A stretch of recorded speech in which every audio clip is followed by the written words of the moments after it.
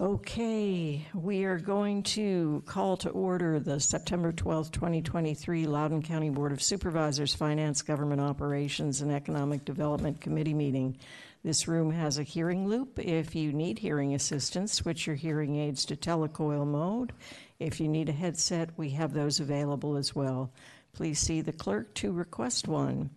Committee members will have 3 minutes to ask questions for all items with as many rounds as we need.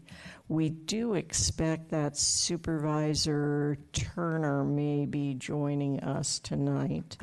We are going to, unless there's an objection, we are going to defer number 15, which is the nonprofits, to the October Finance Committee meeting. And so we'll go now to the consent agenda. The consent agenda is as follows. Item 3, contract renewal architectural services. Item 4, contract renewal architectural services for building renovations. Item 5, contract renewal site civil and parks design services. Item 6, contract renewal geotechnical engineering and soil scientist services. Item 7, contract renewal traffic engineering and operations services. Item 8, award authority increase construction support services for the new Loudoun County Courthouse. Item 9, contract renewal on-call land surveying services. Item 10, contract renewal off-the-lot new and used vehicles through Class 7. Item 11, contract renewal, police-rated administrative sport utility vehicles, vans, trucks, and motorcycles. Item 12, approval of the 2023 to 2024 certified developers for the rental housing acquisition and preservation loan program. And item 13, utilization of federal and state asset forfeiture funds, Sheriff's Office. I move adoption of the consent agenda. Is there a second? Second. Second by Supervisor Letourneau. Any comments? All right.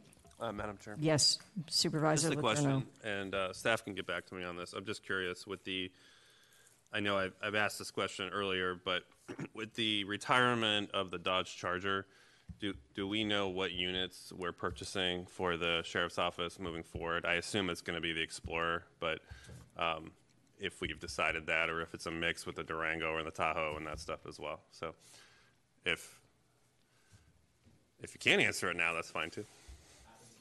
Okay, there you go. Good evening. So we have been, although the Dodge has retired the Charger, they are planning on replacing it with something, a sedan style vehicle. We don't know what that is yet. There's nothing left though. No, I hear it might be EV. Is kind of what the word on the market is, but we haven't been don't know yet what that's going to be. Okay. So what we are doing is looking at what's available on the market now, which is the Ford Explorer and the Dodge Durango, and whatever we can get at the time is what's available to us is what we've been purchasing between Pretty much those what two. you got. Yeah. Okay. So, yep. Thanks. Thanks. Supervisor Briskman. Thank you. Since you came to the table. Sorry. Sorry. I was going to email, but do we have a list somewhere of everything that we've bought through the asset forfeiture program? I would have to get back to you on that. I'm sure we'd have a list. I mean, within a reasonable time frame, like. Sure. Yeah, we could Past 5 or 10 check our years, records and see what we have. Maybe Okay. like the past 3 years. Does that sound? Why don't we do 5? 5? Okay, we can look for that. All right, that'd be awesome. All right, Thanks. absolutely. Thank you. Thank you very much. All in favor of the consent agenda, please say aye. Aye. Any opposed, say nay. And that will pass 5-0. On to information items. Item number 1, the monthly Department of Economic Development report. Buddy Reiser, thank you for being here. And Siobhan, and, I'm so sorry. Dana. Tricky last name, Hammerschlag, Dana. Thank you. All right. Welcome. Thank you, and it's great to see everyone. At your place, I did put the Loudoun Fall Farm Tour Guide. It's our fancy fold-out version, literally off of the printers today. So you're getting to see that before everyone else. That is coming up October 21st and 22nd. As you can see by the list of farms that are participating, it is our biggest and best ever. A lot of great production agriculture farms are engaged this year. We're very excited about it, and we'll provide some more information on that as we go along. I did want to mention the great work that Amazon Web Services is doing with Loudoun County Public Schools. I had the honor, along with Chair Randall and Supervisor Umstadt, of attending the AWS Think Big event today at Simpson Middle School. The Think Big Lab is just one way that AWS is supporting education throughout Loudoun, providing students with innovative and engaging STEAM learning opportunities and pathways. AWS is working in the K through 12. They're very engaged at Northern Virginia Community College and now at George Mason University with a cloud degree. So I think it's a great example of how the private sector can engage and help move forward the workforce of the future. I won't focus much on our numbers today as we're currently finalizing our annual report for fiscal 23. That will be coming out in the next few weeks. Suffice it to say that it was another great year for Loudoun economic development with outstanding numbers across commercial investment, square footage, new and retained jobs. And FY24 is off to a strong start as well. 15 wins already this fiscal year, almost 1,000 jobs and more than $2 billion in new investment. Americans between 25 and 54 years of age are either employed or looking for jobs at rates that have not been seen in the last 2 decades, with the share of adults in their prime working years who had jobs this summer to the highest in 20 years. The share of all adults working or looking for work rose in August to the highest since the pandemic began.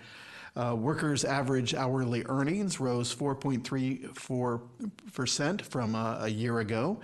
The overall prime age participation rate rose in June to 83.5%, the highest since 2002. It's still a very tough job market for our employers trying to find workers, but it is good to see the participation rate growing. It's particularly good to see that the participation rate for women is the highest on record at 77.8% in June. That's well up from 73.5% in April of 2020. I think there's a lot of factors in that, and child care is certainly one of them that is participating to those numbers. July is the most recent month for local unemployment data. The rate was 2.3% for Loudoun County, 2.5% for Virginia, 3.5% for the U.S. Things are looking pretty good in the economy these days, and pretty excited about the momentum that we're starting to see. I know Siobhan and Dana have some important things to share with you, so I'll turn it over to them, and then we'll all be available to take questions after their report. Siobhan and Dana, thanks for being here. Thank you for having us. EDAC, we have started back for the year. We give the General Commission off for the summer. The Exec Committee and our ad hocs continue to work throughout the summer. In our August meeting, we had a wonderful report from the Children's Science Center, or the Nova Science Center now. We are very excited about that project. We know the county's made a significant investment in that, and we believe that's going to be an economic driver and an attraction place for this area where Loudoun's going to benefit, and EDAC is happy to support that project in any way possible. We have just finished our recruitment of commissioners. EDAC has a process where we interview every renewing commissioner and everyone that's applied for the commissioner. Commissioners serve 2 3-year terms, and we renew them we interview them or I'm having a blank. We interview them at the end of your 3-year terms, as well as any renewing commissioner. We find this process to be very important. The commission is a working group. We have to have subject matter experts. We need leaders. We need doers. And when we go through our interview process, we want to make sure that we recommend the right mix of people to the board to fulfill the mission of growing the commercial industrial tax base, being a good partner to the DED, and being good advisors and continuing the high level of product that we provide you year in, year out. Each interview is 30 minutes, and we have a series of questions during that 30 minutes, and then the interviewees ask us questions about the commissions and how to serve. Just for your knowledge, the average commissioner on EDAC has between 30 to 40 meetings per year. The average commissioner, between general meetings, ad hocs, cluster meetings, other assignments from the DED, and that does not include prep time for each meeting. That does not include time they may work outside of an ad hoc preparing a document for the board or for the department. So when we have these interviews, we have to make sure that the people can meet the commitments necessary to be a good, active commissioner. We only have 23 seats. It's important that we get it right. So the people that we recommend, we feel these people will be committed, good, active commissioners. If you happen to serve on exec or chair an ad hoc, that number increases significantly. If you happen to be a chair or a vice chair, that number increases significantly. So I know for me, I have over 100 meetings a year, just EDAC related. It's a significant commitment. We take the interview seriously. Zora Ad Hoc is still going strong. Dana is going to give us some details on what we're doing in Ad Hoc now. Thank you. So as you know, we have an ad hoc committee that is following the zoning ordinance rewrite process. And there continue to be many voices in this process, as there should be. Our particular focus is on the long-term economic growth of the county and the expansion and diversification specifically of the commercial and industrial tax base. And so with that in mind, as we follow the process, EDAC submitted a letter to the board on September 1st, about a week before the first working session, where we highlighted 3 issues that we thought were of particular importance for the board to take note in that working session. Our plan is to continue to follow the process and submit a letter in advance of each of the upcoming working sessions, so you have our feedback and input to bring into that working session. So if it's helpful, I can just very quickly highlight the 3 issues that we brought to your attention in the letter. The first is around nonconformities.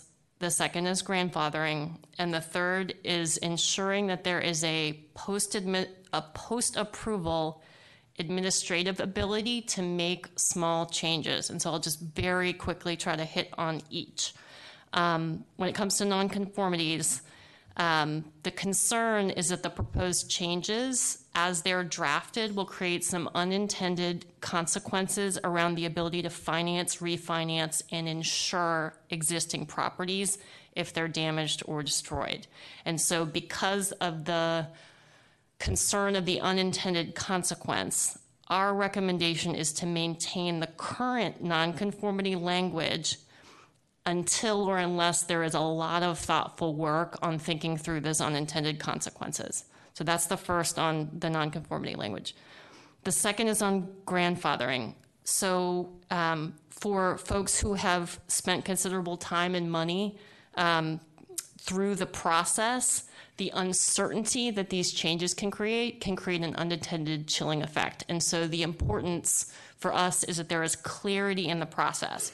So our recommendation is that there is a very clear point in the process where the applications that were accepted by the county, the new ordinance should take effect 90 days after that board action, so that there is a rapid but reasonable time period to transition into the new zoning ordinance. And so we think it's just very clear that there is a established timeline around that.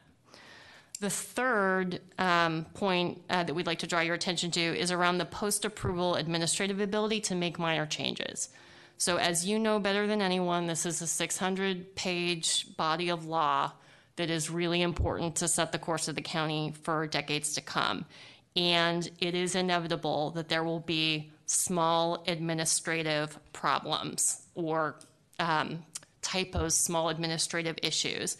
And the challenge that we all have as a county is that there is a slow process by design to make updates to the zoning ordinance. And so for small changes like this, our concern is that there needs to be some sort of narrow or limited approval process or additional powers to the zoning administrator, some sort of expedited processing by a board committee that you could create, or some sort of expedited recommendations from the county attorney. The spirit behind the point is that it's important that we as a county have a practical and speedy process for addressing small administrative errors so they don't become an unintended chilling effect on what we're trying to do. So those were the 3 points that we highlighted in the letter, and if it is helpful, we will continue to submit letters highlighting issues ahead of each of the upcoming working sessions. Please do. And to just wrap up the zoning ordinance, I've said it before, but this particular ad hoc, we've been working on the ordinance for 3 years, and we're happy to do so. We had a wonderful cadence with Charles Judd before he retired. Joe Cronbrook has taken the place of Charles Judd, so now we have that same cadence with Joe, as well as partnering with the department to make sure that we can stay abreast of what's happening in the code, the changes, and continue to update. This particular ad hoc is committed to working as long as it takes. We think it's important that we get the foundation right. There is no perfect document, and we won't know the impact of the document until the end user uses it, which is why the ability to change quickly after it's in use is very important. But we feel that even if time needs to be extended beyond this year, that we have to get the foundation of the ordinance correct. And we are prepared to support as long as it takes to make sure that the foundation of the ordinance is correct. Thank you. That was remarkably helpful. We appreciate it. Questions? Chair Randall, and then Supervisor Briskman, then Supervisor Letourneau. Well, thank you. And Siobhan, I think there must be 2 or 3 of you because you're everywhere all the time, and there's no way that one person does all that you do. It's great to see you all. I do imagine that, because you all have lives and stuff, you probably have not been watching some of the meetings that have taken place already with the zoning ordinance. And so there are some updates that might be helpful for you all to know. Might be helpful for you all to know that we have already started meeting with and have created a process by which the business community is speaking to us literally every meeting. And then every Friday I'm having a meeting with people from the business community, and I think the last meeting had 34 people on it to look back at the zoning ordinance discussions we've had the week prior and look forward to the ones we're going to have the week coming. With due respect, Mr. McFadden, at this point you were in the minority that thinking that maybe we need to go to next year, and I'll take. With due respect, I speak for the ad hoc. I understand. I understand. Okay, I understand. Not for Siobhan McFadden. I understand, sir. But let me give you some updates on why that might be and what may have changed. I think you're so correct. The issue that you're actually discussing, well, 2 of them. One is the grandfathering issue. We've already voted on that issue and put that issue aside. We cannot legally go 90 days past the day that the ordinance is adopted. And so we've already given some guidelines that it would literally be on the day that the ordinance adopted, some things have to be done. That was voted on our very first meeting, and the developer community, residential and business, as well as the data centers, the chambers, and others, were part of that discussion, part of those information, and at my meeting with them the day after, we're very happy with that conclusion. So that issue has already been discussed. The other issue you're talking about is a really much more complicated issue. I agree with you completely. It's a modifiability issue. Whether we have the ability to modify something in the zoning ordinance, that is a much heavier lift on that issue. We had a committee as a whole last night with members of the business community and our staff and all of us talking through this issue. We will be having a smaller meeting amongst people, and I'll be happy to let you know, Siobhan, when that's going to happen. To be sometime next week to discuss how we handle modifiability. Many of us, including most people who are in the developer community, commercial and business, believe that if the modifiability issue can be dealt with, then it will make everything else kind of fall into place. You are correct. If we can't deal with that issue, it could take a much longer time. But if that issue can be adjusted and dealt with, we could maybe get through this a lot faster. I do so appreciate the work both of you do all the time. Thank you so much. Thank you. Supervisor Briskman? Thank you, Madam Chair. Buddy, you mentioned that 77.8% of, I assume you're saying the nation's women are back in the labor force. Is that, and I'm assuming that's females over the age of 16, but is that a pre-pandemic level? 25 to 54 is considered prime working age. The prime working age, yes. okay, all right. So 77.8% of women who are prime working age are part of the labor force. That's up from 73% in the pre-pandemic. Okay, and I'm sorry, the prime working age is 22 to? 25 to 54. 25 to 54, okay. And I'm sorry, do you know if that's the same as pre-pandemic levels? No, pre-pandemic it was 73.5, so it's Oh, okay, significantly I'm up. sorry, I thought you were saying last year's was 73. Okay, interesting, that's very, very interesting. I would quibble that, well, actually, it is because probably childcare, but childcare is our school system. So they are in the labor force because schools are back, probably, most likely. That would be my guess. And then you said hourly earnings are up 4%. Is that for the prime working age as well, or? That's overall 4.3% up Overall, month over 4.3%. month. Okay, great. And just for the record, because we've had a couple discussions about this over the past couple weeks or so, could one of you please explain the transit occupancy tax and where it comes from and how it is spent? Restricted? Sure. I'm not really prepared to do that Okay. tonight, but Right. I will provide an overview to you that we have. I mean, basically, the transit occupancy tax is the tax that's on hotel rooms and other short-term rental facilities. And there's a restricted part, there's a non-restricted part, and it can be used in different ways, but it's very complex, and I wouldn't be prepared to really give a full answer at this point. Okay, I'll give you a call, or you can Okay. email me. Thank you. Thank you. Thanks, Supervisor Letourneau. Thank you. Mr. McFadden, you caught my attention with how many meetings there are. That's a lot of meetings. I don't want to meddle in it, but is that too much of a workload, do you think, for It's appropriate. commissioners? You think it's appropriate? Yeah, it's a working board, it's appropriate, it's what's necessary. Okay. All right. And you don't think it's a deterrent for good talent? No. Good. The recommended commissioners are quite impressive, and we have Yeah, people they are. from CEO level executives, and they understand the workload. Okay.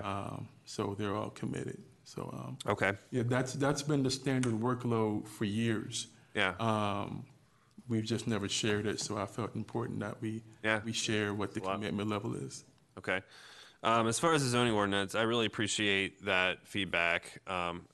It's difficult at this moment because I do feel like almost on a daily basis I'm sort of inundated with feedback, and I don't want to miss things that I really want to. I mean, I'm not saying that all feedback isn't important, but there are clearly some organizations or groups that have had the opportunity to spend more time with it and then provide a greater level of feedback. So are you at all tied in with sort of the chamber group that's been commenting? So Tony Howard and most of the people that you mentioned, they sit on the Zord ad hoc. Yeah. The chamber does their work through the ad hoc. Okay. And So- then our relationship is partnering with county administration through Joe Cronbrook, Right. previously Charles Judd, and with the DED, working with Bobby Clancher, Dave Diaz. Yeah. And then I have a couple of people on the ad hoc that work with them to get detailed work on the code almost on a monthly basis. Right. Then we have our ad hoc meeting, and then we prepare the documents necessary to go to you guys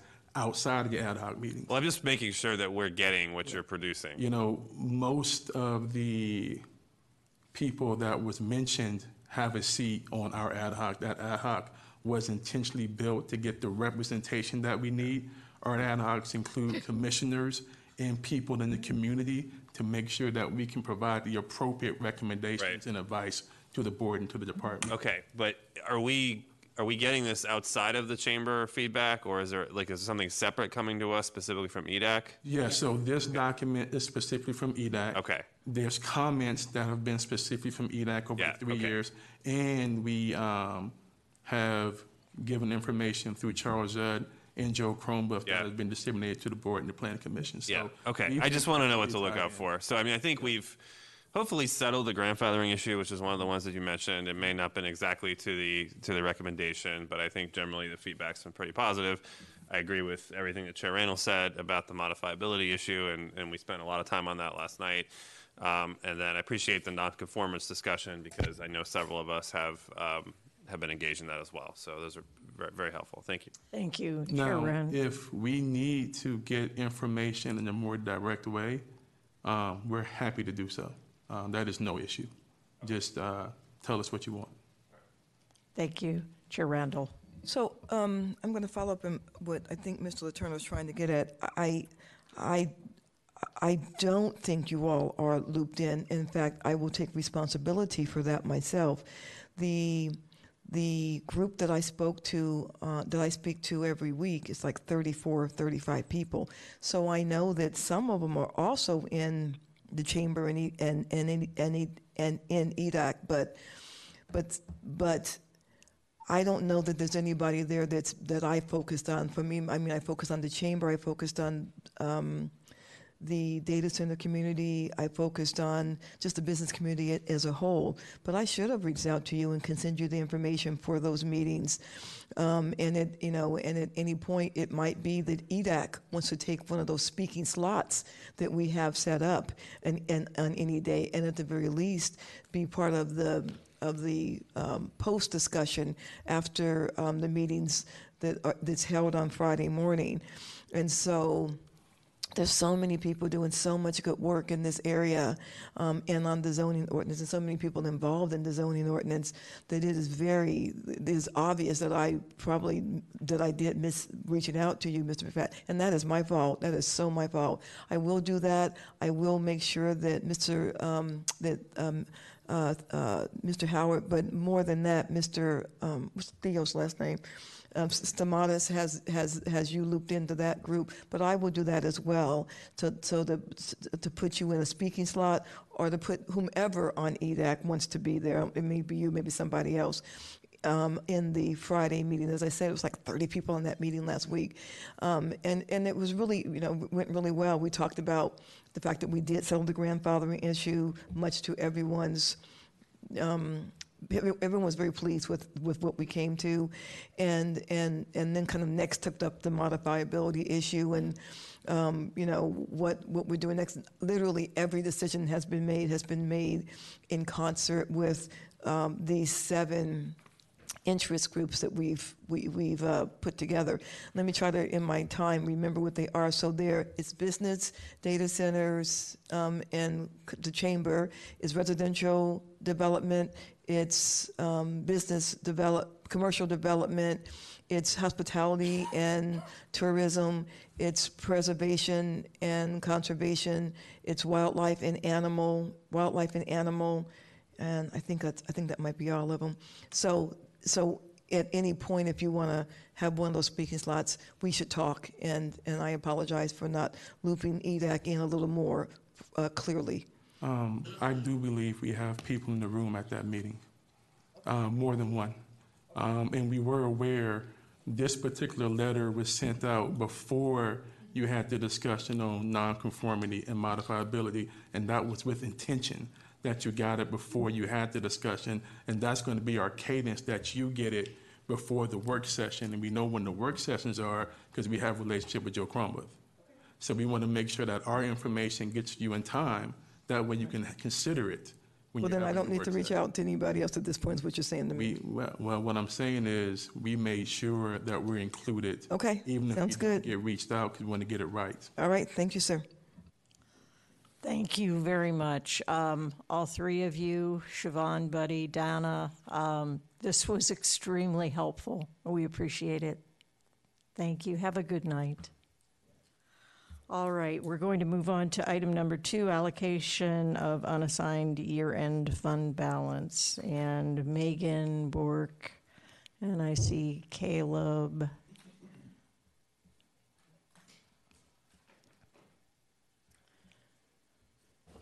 Good evening. The purpose of tonight's item is to just provide the Finance Committee an overview of how the board has typically run the annual fund balance process, and just query the Finance Committee if there's any additional standard allocations of fund balance the committee is interested in considering ahead of the FY23 fund balance discussion. As a reminder, the board receives the year-end financial update from the Department of Finance and Procurement following the audit, and typically we have an amount of unassigned fund balance available for reappropriation. The Finance Committee and the board has typically dedicated unassigned fund balance to major categories, including contribution to the fiscal reserve, contribution to one-time expenditures in the upcoming budget, contributions to CIP contingency and land acquisition accounts, and as we've briefed the Finance Committee most recently in July, potentially introducing a contribution to the Revenue Stabilization Fund and some additional contributions to the Economic Development Incentive Funds and the Conservation Easement Assistance Program. Following those standard allocations, there's typically been between $2 and $8 or $10 million available that the board has identified either for department use for major urgent projects that come up off budget or some additional board directed uses. Ahead of this year's process, we've received some feedback from some board members interested in discussing additional standard allocations. So we wanted to bring this topic to the Finance Committee well ahead of the fund balance discussion, which will be brought to this committee in November. Very good, thank you. Any questions? Supervisor Briskman, and then Supervisor Letourneau. Thank you. So I feel like early in our term, we were talking about the fluctuation in revenue and how it's difficult to manage from the data industry from certain perspectives. And I always thought the feedback we got from staff was basically we can't open up another savings account. Like we can't, it's not legal or it's not feasible to do that. So that sounds very much what a contribution to a revenue stabilization fund is. So is it just a mechanism that we've found through research, or how did we come to that? I'm not saying it's a good idea or bad idea. I think it's probably a good idea, but I'm just curious why. I feel like we were told we couldn't do it like for 2 or 3 years, and now we have it in front of us. So if you recall, we brought forward in July an item on the development of a revenue stabilization fund, and I will just say that our research and recommendations on the topic of revenue forecasting, especially related to personal property taxes coming from equipment and data centers, has continued to evolve, and that recommendation that we brought forward to you in July is the one that we're proposing the board consider. Okay, is that the only new one that is in the list? Like the other ones we have been contributing to? That's correct. On a regular basis. Okay. And then do you know how much we've been contributing to economic development incentive funds and conservation easement assistant program? The board's policy on the conservation easement assistance program, and remember that's just a grant program for the application process, is about $150,000 of fund balance annually. I think you've spent about $20,000 to $30,000 on that program. The economic development incentive funds were originally funded, I believe, at about $1.5 million, and we replenish those as they're used throughout the year. Okay. And then lastly, do we have any forecast about the revenue balance yet? I believe our most recent quarterly report we shared with the Finance Committee, we were projecting about $140 million of year-end fund balance. Okay, thank you. And Supervisor Letourneau. Thank you. I have a question, and then I have 2 specific items I'd like to raise for inclusion in this list for consideration. so I may not get to all that in 3 minutes. Okay. So I may have back. to come back to me. But the first question is about the state budget and supplemental funding for LCPS. Have we been able to figure out yet what the impact is and whether we're going to be receiving some money essentially back from what we fronted for the school system? We had very preliminary discussions with LCPS staff last week on what their interpretation of the budget was. I'm not sure how much of that is firmed up at this point, but I do believe we'll have, the board allocated up to $13 million of year-end fund balance, and I do believe you'll have to allocate less than that amount. Okay, that's good. Todd. Yes, Todd, Tim. I need to supplement what Ms. Burke just said. So I did speak with the superintendent this afternoon on this issue. What he is advising is that the General Assembly provided additional funding for the school division to potentially increase teacher salaries by an additional 2% over what was in the biennial budget. That funding will result in additional revenue to be recognized by the Board of Supervisors and is not likely to result in a refund back to the county if the school division is to provide the full 2% increase to. But didn't they already assume that increase? No, so what they went with was a 5% increase, which was in the biennium. Yeah. There were what the General Assembly just approved is additional funding for an additional 2% on top of that. So they didn't address the shortfall that existed for all the school districts?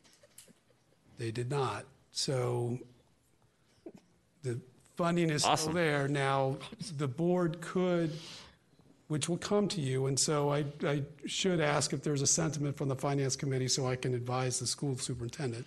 The board could take the position that any additional funding would reduce your fund balance allocation. However, what that would mean is that they would not be able to do the raises that they have planned. So, But if they were, if they had them planned, then they were planning on getting the funding so our fund balance covered using our fund balance. the 5% increase. So you're saying they would get 7% now. Correct. It's an additional. And so we only covered 5%. So we get nothing back for our 5% that we essentially fronted, but this revenue just adds on top for another 2%. That's correct, which is the state money. And so there's two different scenarios. One which would provide additional money that would be less than 2%, and then one that would provide additional money which would be the 2%. Okay. I'm out of time. All right. Better We luck could, next time. okay, Chair Randall. So, yeah, that sparks a whole new conversation, so I'll go to that later.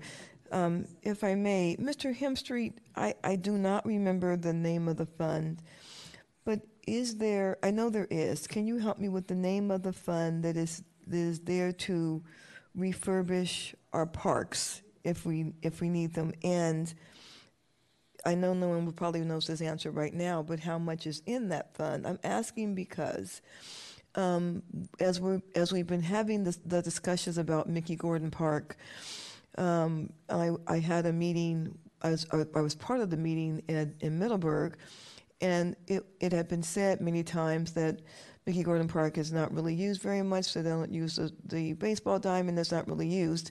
And what I was told was, well, the park is in really very poor condition, and so it's kind of a chicken or egg thing. What came first? When I went out to the park to take a look at it, I have to say that I was surprised and disappointed in what very poor shape that park was in, and you know, I think that we've opened some really great parks. Bernie Hansen Park just won an award, and some of our older parks may have just kind of been a little bit overlooked, which I understand how that can happen. But now that aware of it, we should probably address it. I don't know what that would be appropriate for fund balance if it was a one-time upgrade of a park, but I do know that there is some other fund of money that is available, and so I don't know what's in it. I don't know if I would have to supplement it with fund balance if it wasn't enough, because it all can't be used for one park. But I am going to kind of dive a little bit more into this issue. So, Mr. Hemstreet, can I? Yeah, so I think, so the county, we do have a program in our budget that's called the Capital Asset Preservation and Program. CAP. It's CAPP, and so I was having to remember what CAP stands for, but the Capital Asset Preservation Program. And so that is where existing facilities are supposed to be kept up to standard. But that is not what is here, like on page 3 of the item, which is dealing with allocations to existing reserves and programs that you have. So to answer your question directly, you could make or request us to go ahead and put together a proposal that would allocate specific one-time funding to bring Mickey Gordon Park up to a certain level of standard, but we would need to talk, I would need to talk to PRCS to find out what that level would be and what that amount would be. Well, I'm out of time. I'll come back. Okay, I will come back. We have Supervisor Letourneau, round 2. Yeah, I know way too much about this because of my baseball history. So that's, well, no, and you know this, Tim. So the issue with Mickey Gordon Park is no leagues are requesting it to be allocated to them, and that's why the resources aren't going to it. It's I know people will say it's chicken and egg, but it's population and demand based. And having been part of these league allocation process fights, that's the central core of that. So we should talk offline about all of that. I would agree with that. Yeah. So anyway, all right. Speaking of that, I was actually going to raise, though, in the land acquisition funding discussion, the Dulles planning sub-area, which is, I need to point out, significantly more than just the Dulles district. It's basically the whole southern part of the county, is behind what our standards say we should have by 1 community park, 1 district park, and 5 neighborhood parks. So one of my requests was going to be that we look at making sure if there is additional funding, that we put additional funding in the capital needs assessment, and we start looking at potential strategic land purchases in that part of the county for this, because it's going to be really, really hard to do since land is just disappearing. And our CNA, the new draft, says that we should have 700 additional acres of parkland countywide between now and 2040. So that's one thing. Second thing is actually related to the item on the public hearing agenda tomorrow, which is the Eastgate demolition. So it is my hope that the property owner who has, and you will hear this tomorrow, who has obtained a demolition permit will on their own demolish the structure. But in the event that they don't, then it becomes a county responsibility, which we will eventually be made whole for. But my understanding is we would still need funding, and the current estimate is $485,000 to demolish the structure, and then essentially the property owner is supposed to pay us back, and if they don't, we place a lien on the property.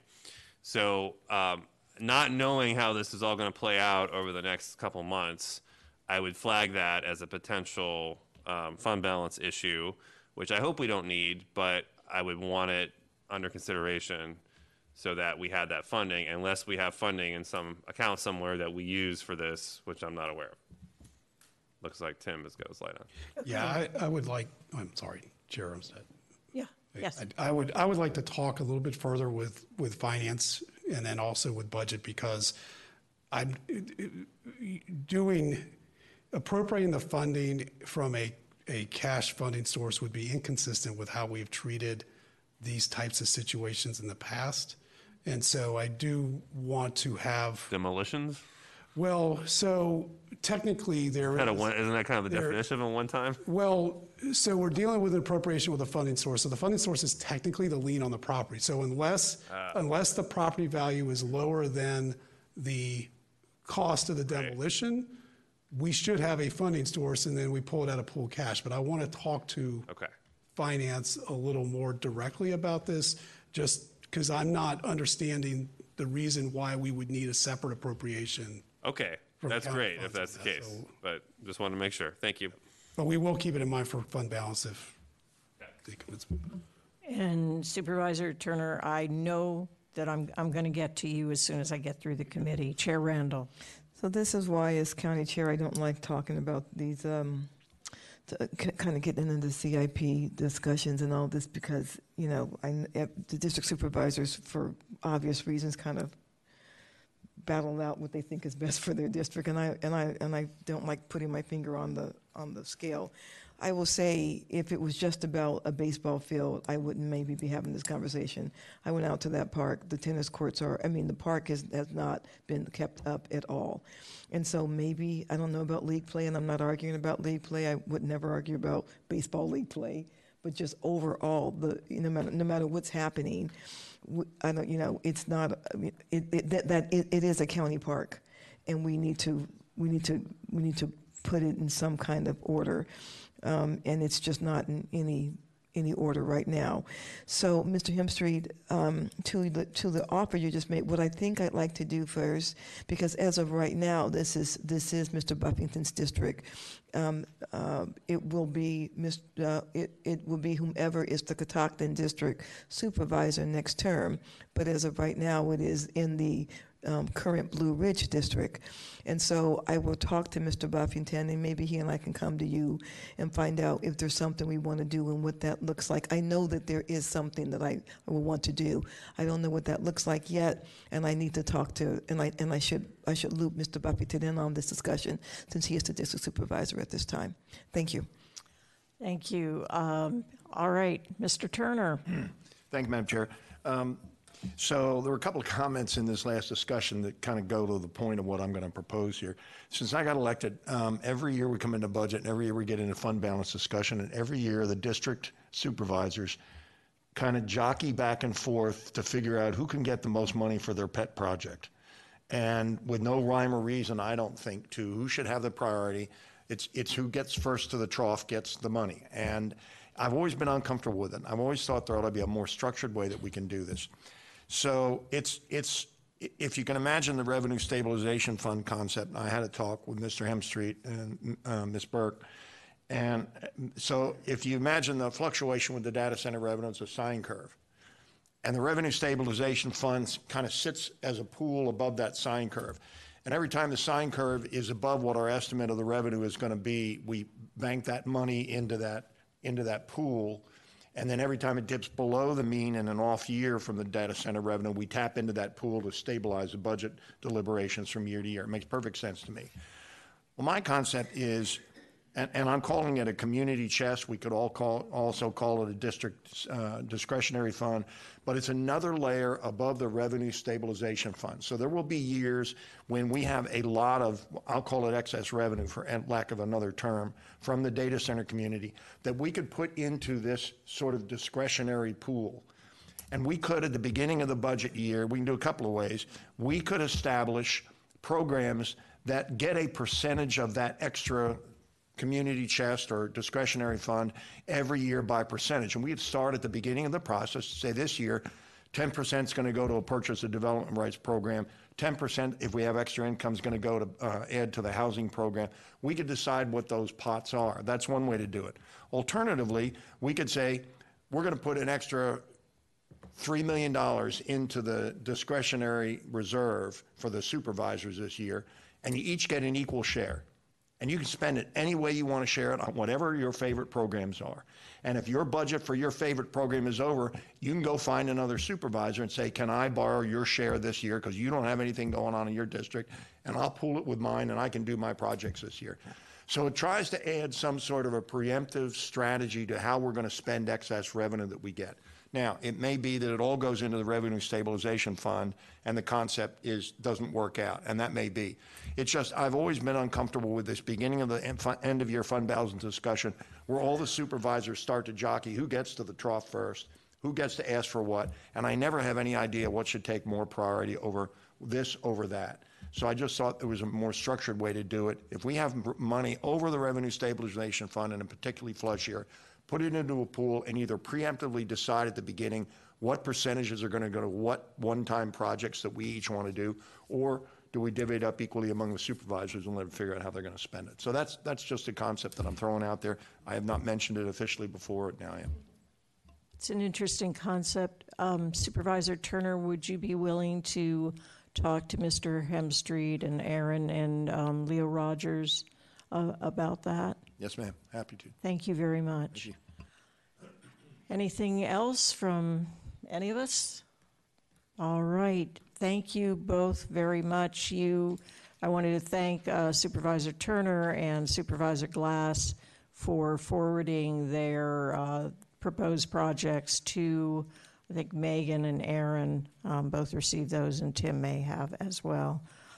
All right, we're moving on to action items. Our first one is item 14, the 2024 Retiree Health Plan Update and Premium Review. All right, it's our expert team. So I think, is Jeanette here? All right, there she is. Okay. All right, so we have Jeanette, Rob Krause. And this is Michael Drager, Michael, welcome. new Deputy Director in Human Resources. Excellent, congratulations. All right, Rob will be making his presentation this evening. Good evening, committee members, and thank you for having us here this evening. You'll remember that we were back here in July when we presented out our annual health plan review for the upcoming benefits plan year. However, at that time, we had not yet completed our financial analysis for our retirees. We were able to address the recommended plan designs for our active employees and our retirees, but we could only address the active employee payroll premiums. So tonight's item is simply to address the premium recommendations for our pre-65 retirees and our post-65 retirees. So I don't have a presentation. I can certainly run through the item if you'd like, or I can open for questions. We could go to questions. Does anyone have any questions? I am not seeing I do. any questions. Yeah. Oh, okay, here we go. Supervisor Letourneau and then Supervisor Briskman. So have our contributions been typically based on a percentage of the total premium? Yes, approximately 80%. And how do we set those percentages? Like, is 80% the goal, or? It's the goal. It can fluctuate from year to year because we are self-funded and our claims can go up and down, but the ultimate goal and target is an 80-20 cost share. Do we ever sort of do like a reset on that to kind of see where we are with? Yeah, we do look at it each year, correct. Okay. How does the retiree percentages compare with the active employee percentages? Contribution percentage. It's not exactly an apples to apples because they're all tenure based. So it really depends what type of tier you're in, how long you've been with the county, and of course, how many dependents you might cover. Do you know, so 19% in a single year is pretty high. I understand that's just kind of the market. And we had this similar conversation previously, but do you have any idea how our percentages compare to other jurisdictions? Like, are we roughly in line with this level of benefit, or is it higher, lower? As far as the increases, we're a little bit higher. Well, not just increases, but the overall program. Oh, no, it's at par or a little bit more rich than what we see out in the market. As a matter of fact, there aren't many employers who actually have retiree health. I'm talking about other governments, though. They don't. Some of them don't. Some do. It's kind of a mixed bag. Okay. I mean, it Some might be just worth. have grandfathered employees as well. All right. It might be worth looking at that because when we have a discussion about pay and benefits with the county, I don't often think that retiree benefits are often discussed because nobody's thinking about what happens when they retire, when they're starting their career. But given the challenges that we have with recruitment, I'm looking for any possible angle. And if we do have a sort of above market retiree program in this area, then that's something that we should probably highlight. But I don't know enough to say that. So Yeah, I believe the last time we looked at this was when we looked at Chapter 6, when we made all these revisions and enhancements, and we were right where we needed to be with regards to our comparators. Okay. Well, I'd be curious. I don't know what sort of process there would be around that, but if it would be possible to get some information on. Absolutely. Would not be difficult at all. Okay, that'd be great. Thank you. Thank you. Supervisor Briskman. Thank you. So an 11% increase for our employees was a tough one for me to swallow, but now we're talking about an 11% increase for our retirees. And so I have a couple questions. Our retirees are presumably on fixed incomes. Do they have to choose between this and Medicare, or can they get both? Also, what have been our average increases for retirees in the past? And then do we know what the average take-home is for our retirees versus what percentage of their take-home or income will be eaten or is eaten up by insurance premiums? To your first question, the way the plan is designed, they must purchase Medicare Parts A and B in order for this plan to pay, because this is a supplement plan that fills in those gaps. Okay. What was the second question? I know the third question, we do not have that data related to the take-home income and how much that would eat into that. But I forget what your second question was. Sorry, we don't have the data that could tell us the average retiree income and then the average percentage that they pay in insurance premiums. We don't have that information. We can't get that information. No, I mean, I don't know if you have anything. I mean, To the extent that you request it from VRS. yeah, I guess we could request that from VRS, but that would simply be for their pension. They could have other assets that we don't know about. They could. And then my other question was, the one that was in between was, do we know what our average increases have been for our retirees in the past 5 years or so? In other words, is this going to feel like a big hit? They've been a little bit different than our active employees, but not too far off. And so when I was here I think back in July, we talked about the past average of 1.3% over the past 4 or 5 years. It's somewhere around that in aggregate. So this will be they'll see this. So that's like 11 times That's correct. increase. Okay. This makes me really uncomfortable. Does staff have any other suggestions on how we can reduce this cost for our retirees? And by my back of the envelope math, we've got about 800 people that are enrolled in this. So I don't think that's an insignificant amount of people that we should try to figure out a way to reduce the costs for them, especially because they're retirees. So there's no real way to reduce other than tapping in further into the self-insurance fund. And we've already done that with what we had approved back in July, and we're asking for another smaller amount of $177,000 to bring the post-65s even further down. Below 11? To take them down to 11.1%. Okay. I guess we can talk offline because I'd like to see some other solutions. Thanks. All right, we have a motion. I move that the Finance, Government Operations, and Economic Development Committee recommend that the Board of Supervisors approve the recommendations in the September 12, 2023 Finance, Government Operations, and Economic Development Committee action item to approve a pro rata portion of the $2 million fund balance from the self-insurance fund previously approved by the board in the amount of $66,234 for pre-65 retirees and $140,662 for post-65 Medicare-eligible retirees. Approve an additional contribution from the self-insurance fund in the amount of $176,801 for the post-65 Medicare-eligible retirees, and adopt the proposed premiums as outlined in Attachment 1 to the item for Plan Year 2024, January 1st, 2024 to December 31st, 2024. I further move that the Finance, Government Operations, and Economic Development Committee recommend that the Board of Supervisors that the purchasing agent and the Department of Human Resources be authorized to take the necessary actions to implement the recommended plan changes and propose premium for the retiree health plan. Is there a second? Second. Second by Supervisor Letourneau. Any comment on the motion, Supervisor Letourneau, then Yeah, Supervisor just to be Briscoe? clear, so 19% was what it would be if we weren't buying it down. So we're essentially buying it down to 11%, which is about the same as what our our active employees are. I was just making the point that 90% is a lot, and so I was curious about kind of the context around that.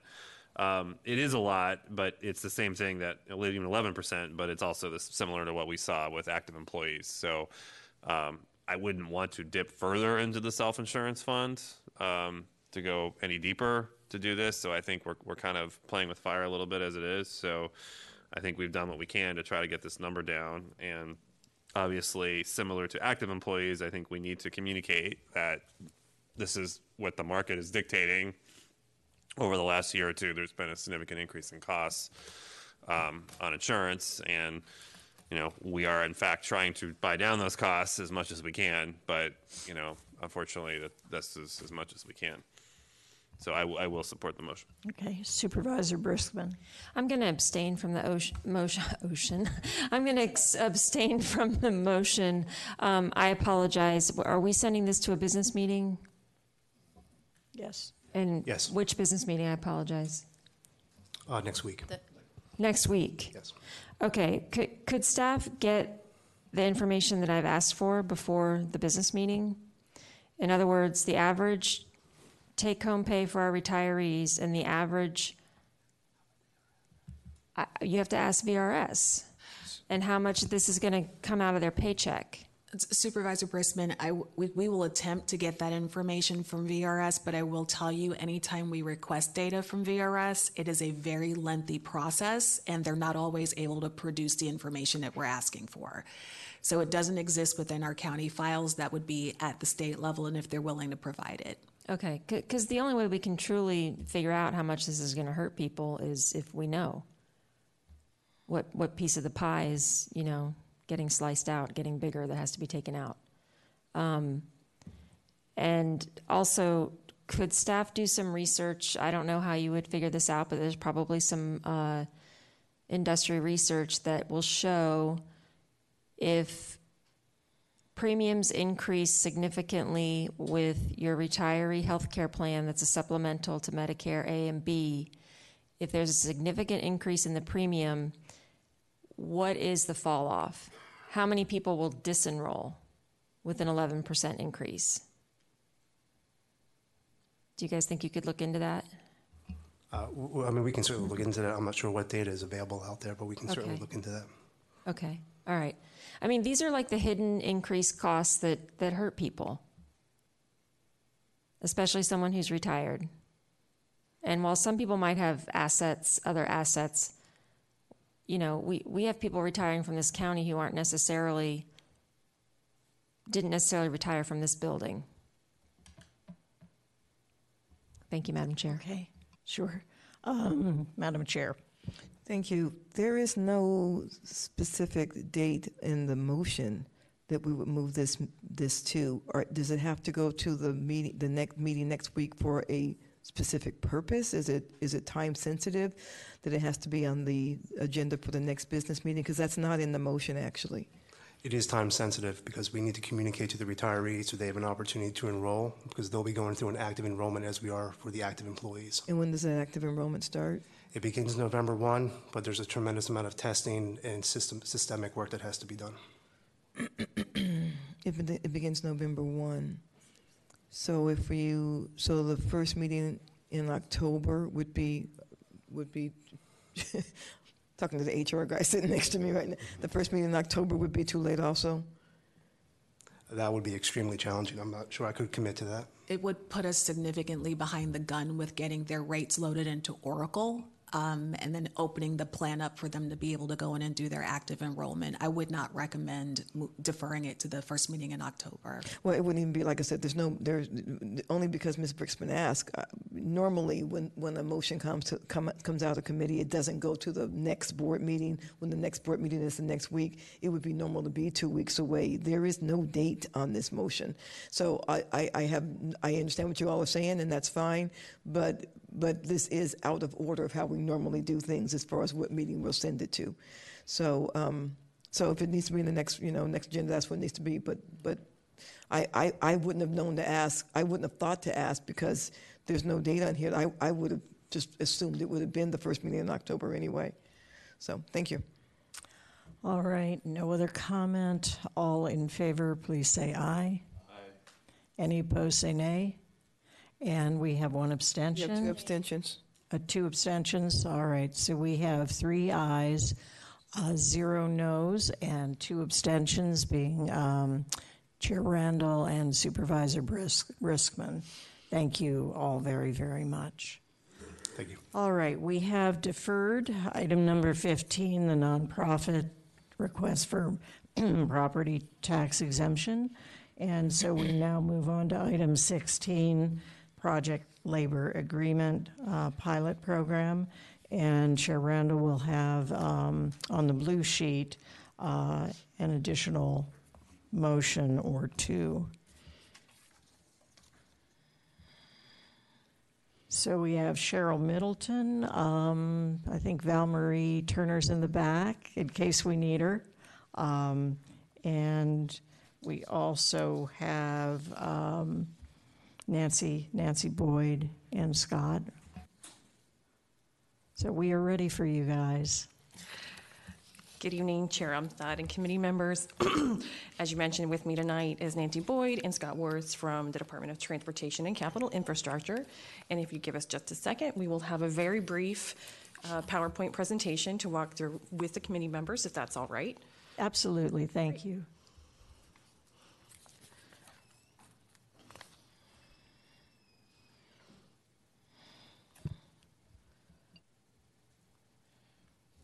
Okay, thank you again. Tonight, we're here to talk about a project labor agreement pilot. Next slide, Scott. So I want to provide just a brief history because it has been a few months since staff has presented information to the committee or the board on this topic. So as you may recall, in May of 2021, the Project Labor Agreement, or PLA, statute became effective in the Code of Virginia, authorizing localities to require or making able to require project labor agreements on our public works or our construction projects. And then in April of 2022, the board then directed staff to conduct research on the feasibility of implementing PLAs. Next slide. As a reminder, a PLA, or a project labor agreement, is defined in the code as a pre-hire collective bargaining agreement with one or more labor organizations that establishes the terms and conditions of employment for specific public works contracts, or excuse me, projects. Go ahead, thank you. These are typically geared towards larger projects of long duration and design complexity, requiring significant labor commitment to successfully complete those projects in a timely manner. Features tend to include establishment of conditions of employment, intent to avoid work stoppages, as well as to establish wages for the workforce.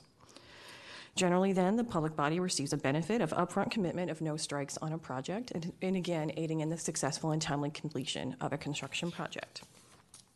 Next slide, thank you.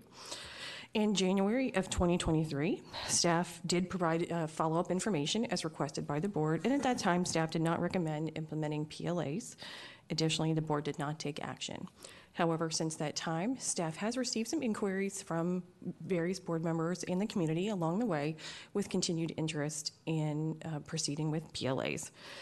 Specifically in May of this year, staff did receive a copy of a white paper on the use of PLAs in Loudoun County that was submitted by 2 board offices. In review of the white paper, the focus was on the indirect approach for a PLA. As you may recall from the presentation from staff in January, there are 2 types of PLAs regularly implemented.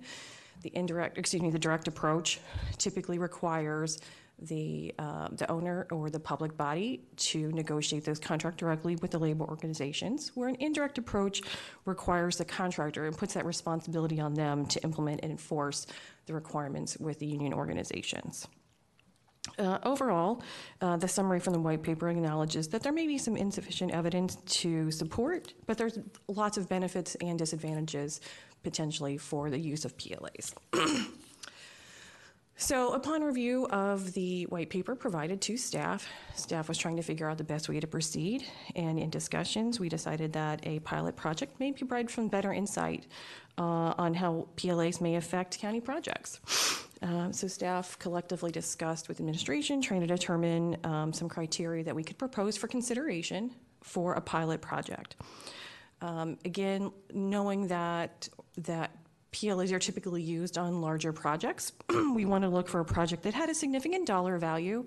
The intent for that is to attract a lot of competition. Typically, our larger dollar construction projects do attract the most competition. And the $35 million, not $35 limit noted there aligns with the federal government minimum requirement for use of PLAs. We wanted to look for a project that had minimal impact on the community so that we had a little more flexibility in our scheduling to accommodate the requirements of a PLA. Again, as noted in our previous presentation, staff has not had experience with this, so we want to make sure we had appropriate time to fully develop the requirements for the pilot. And then we wanted to look for something with a general or a broader scope. General there is probably not the best term, but should be a broad scope. We're looking for something that has a wide variety of trades associated with it so that we, again, can have the benefit of potentially looking for PLAs that would incorporate multiple trade organizations. So based upon that, staff did a review of current projects that are in our CIP that kind of meet some of those suggestions that we included. And staff identified the General Government Office Building Phase 1 project.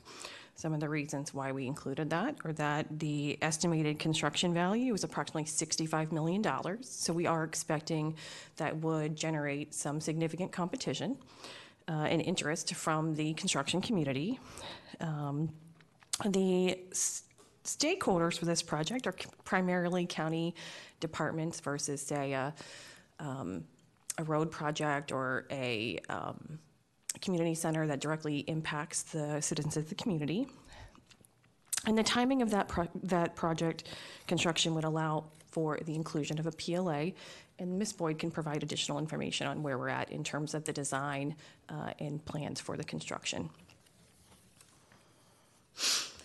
And then some of the items we were trying to consider to include as a component to the PLA, pending discussion with a professional in the area.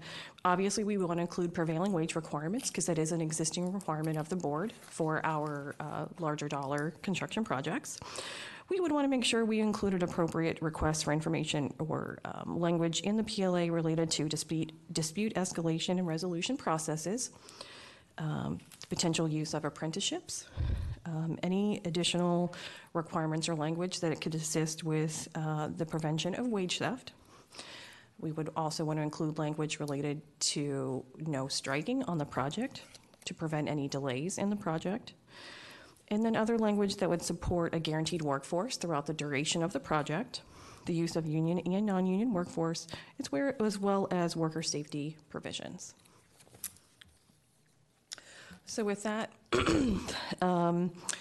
we would want, if so directed by the committee and the board, our next steps would be to identify some outside legal counsel and or consulting assistance to really determine the best way to structure the PLA terms for, and even with the indirect approach, we want to make sure that the content is developed correctly and consistent with how a PLA is conducted elsewhere.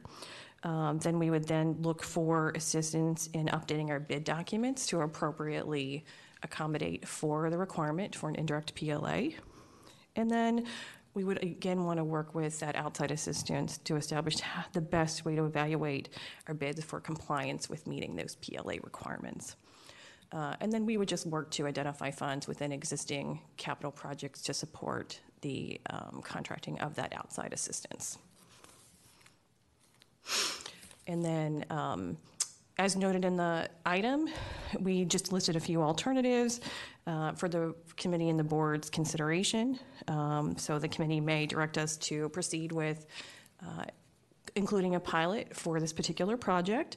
The committee could also direct staff to conduct additional research and come back to the committee with more information, or the committee may choose not to recommend a PLA project at this time. So with that, that's really the crux of our presentation. We have additional information in the item, and staff is here to address any questions that the committee may have. All right. Any questions before we go to a motion? Supervisor Letourneau, and then Chair Randall. Are we going to be adjusting the project budget for this government center project? At this time, we don't anticipate doing that, but we may need to bring in some outside assistance through our county attorney's office to help advise us. It said in the item that there's not expertise on staff, so you also may need outside assistance in actually drafting the PLA. Exactly, is that coming out of DTCI's budget, or how is that funded? Yeah, so we just want to make sure that we have the legal assistance to be able to draft the terms that would need to go into the construction, the contract specifications to be able to set it up correctly. We'd also be looking similarly for advice relating to how we'd evaluate the different proposals. So, I don't see that it's a significant addition to the budget, but I think we need the legal advice, and then we just incorporate that into our contract provisions. Okay. We haven't had any work stoppages on our projects that you know of, right? Correct. Okay. Thank you. Chair Randall, and then Supervisor Briskman, then Supervisor Sains. Actually, Madam Chair, I can ask my questions in the motion. It's fine. All right. Supervisor Briskman? Thank you. I appreciate staff's work on this. I still feel as if the predictions of how this will go are coming off very, very negative from staff, and we have all kinds of data to show that, with PLAs and unions, that projects do come in on time and on budget. So I just want to put that out there. We've tried to make very, very clear that we're interested in doing this, and we believe it's for the betterment of the county, betterment of workers to be paid decent wages, all those things. When is this project scheduled in the CIP? So we are in the design process right now, anticipating design over the next couple of years. That's why that's one of the reasons why we thought this would be an ideal pilot project, because it'll allow us to, consult with those experts and to be able to work it into the process, not delay it any more than we might anticipate. So we thought it was ideal timing. It's also a sizable project. Okay. And it has enough, multiple trades that will be involved that I think it, might make it worth it to the contracting community as well. Excellent. Okay, thank you. Thank you. Supervisor Sains? Thank you. Supervisor Briskman actually took my question at the end there in her commentary, but kind of going off what Supervisor Letourneau asked, but we've had issues before with some projects where we've had issues with performance. With projects, we've even had to lock out a vendor at one point for a project. Is that correct? Just to be clear, to clarify your question, when you say lockout, are you referring to a debarment or a contract termination? I think it was a contract termination, I guess. We have had a contract termination in the past. That is correct. Okay. One time, or has it happened a few times? I would say approximately twice in my career. In your career here? Okay, but we've had some issues. And then even there, I think there's one project that we're still kind of, we failed a major inspection recently, and I don't know if we had the re-inspection yet, but we've had some issues with some of our vendors. That is correct. Okay. All right, thank you.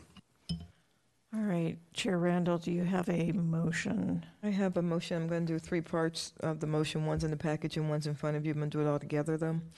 I move that the Finance, Government Operations, Economic Development Committee recommend to the Board of Supervisors to direct staff to proceed with a pilot project labor agreement for the construction of the General Government Office Building Phase 1. I further move that the Finance, Government Operations, and Economic Development Committee direct staff to select a road construction project included in the FY 2023 through FY 2028 adopted capital improvement program as a second pilot project labor agreement, and return to the October 10th, 2023 Finance Committee meeting for consideration. And I further move that the Finance, Government Operations, and Economic Development Committee direct staff to ensure that the consultant that is contracted to assist with project labor agreements have demonstrated success with the implementation of the project labor agreement, as evidenced by seeing project with project labor agreements through to their completion. Is there a second? Second by Vice Chair Sains. Okay, so a couple things. First of all, I do want to thank three people especially. I want to thank my Chief of Staff, Mike Rogers. I want to thank Rachel Mai, who was the Chief of Staff to Mike Turner. And I want to thank Valerie Sestak, who was the Chief of Staff to Ms. Umstadt, who did put together that white paper and spent a lot of time doing just a great amount of research and working on it. And I want to say to staff that, you know, you all are the experts, and so to take the white paper from our staff aides and look into it and say, you know, there's some validity here, I think is admirable, and I appreciate that.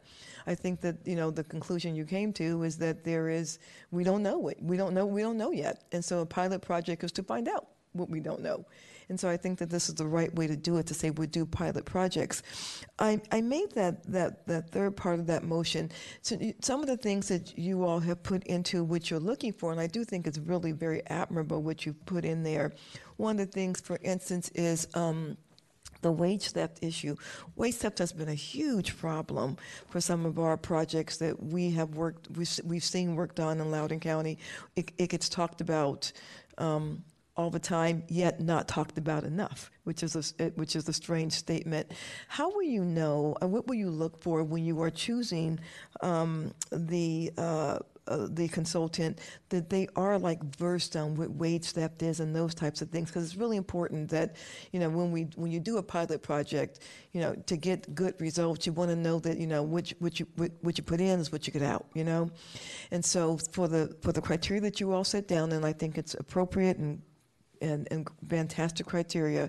How do you go about choosing that consultant who's had that previous experience with things like, you know, making sure that wage theft is not happening and things like that, because it's really important to get that spot on correct. And once again, I want to say thank you to everybody who has been advising and who's been involved in this effort.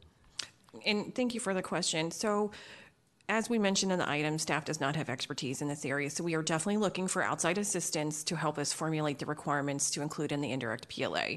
And we're hoping that whatever consultant is selected has experience, most likely in another state, in developing and drafting those documents that are used by other agencies. So we will be looking in those states that have had project labor requirements that for longer than Virginia. I don't want to say almost every state. So we'll be looking for outside assistance, and hopefully we will find someone that will be able to bring us that breadth of experience with a wide variety of terms to include what we can and cannot include in a PLA. Staff has not begun that research yet to determine who that consultant is, but we will plan to do research across the country. Okay, I appreciate that. Thank you so much. Nancy, did you want to say anything? I just wanted to add that I think it's also going to be important that that consultant also have experience with the size of projects and the types of projects that we have, that they're not just the ones that are doing the billion-dollar projects, because we'll want that level of advice. Yeah, thank you. Thank you so much. Supervisor Letourneau. Thank you. Does staff have any concerns about adding a road project to the pilot, since that wasn't part of the proposal? Not specific concerns, but the reason, I can just give a little bit of background on that. You know, we were looking for a project that we thought would be well positioned to be a good pilot project.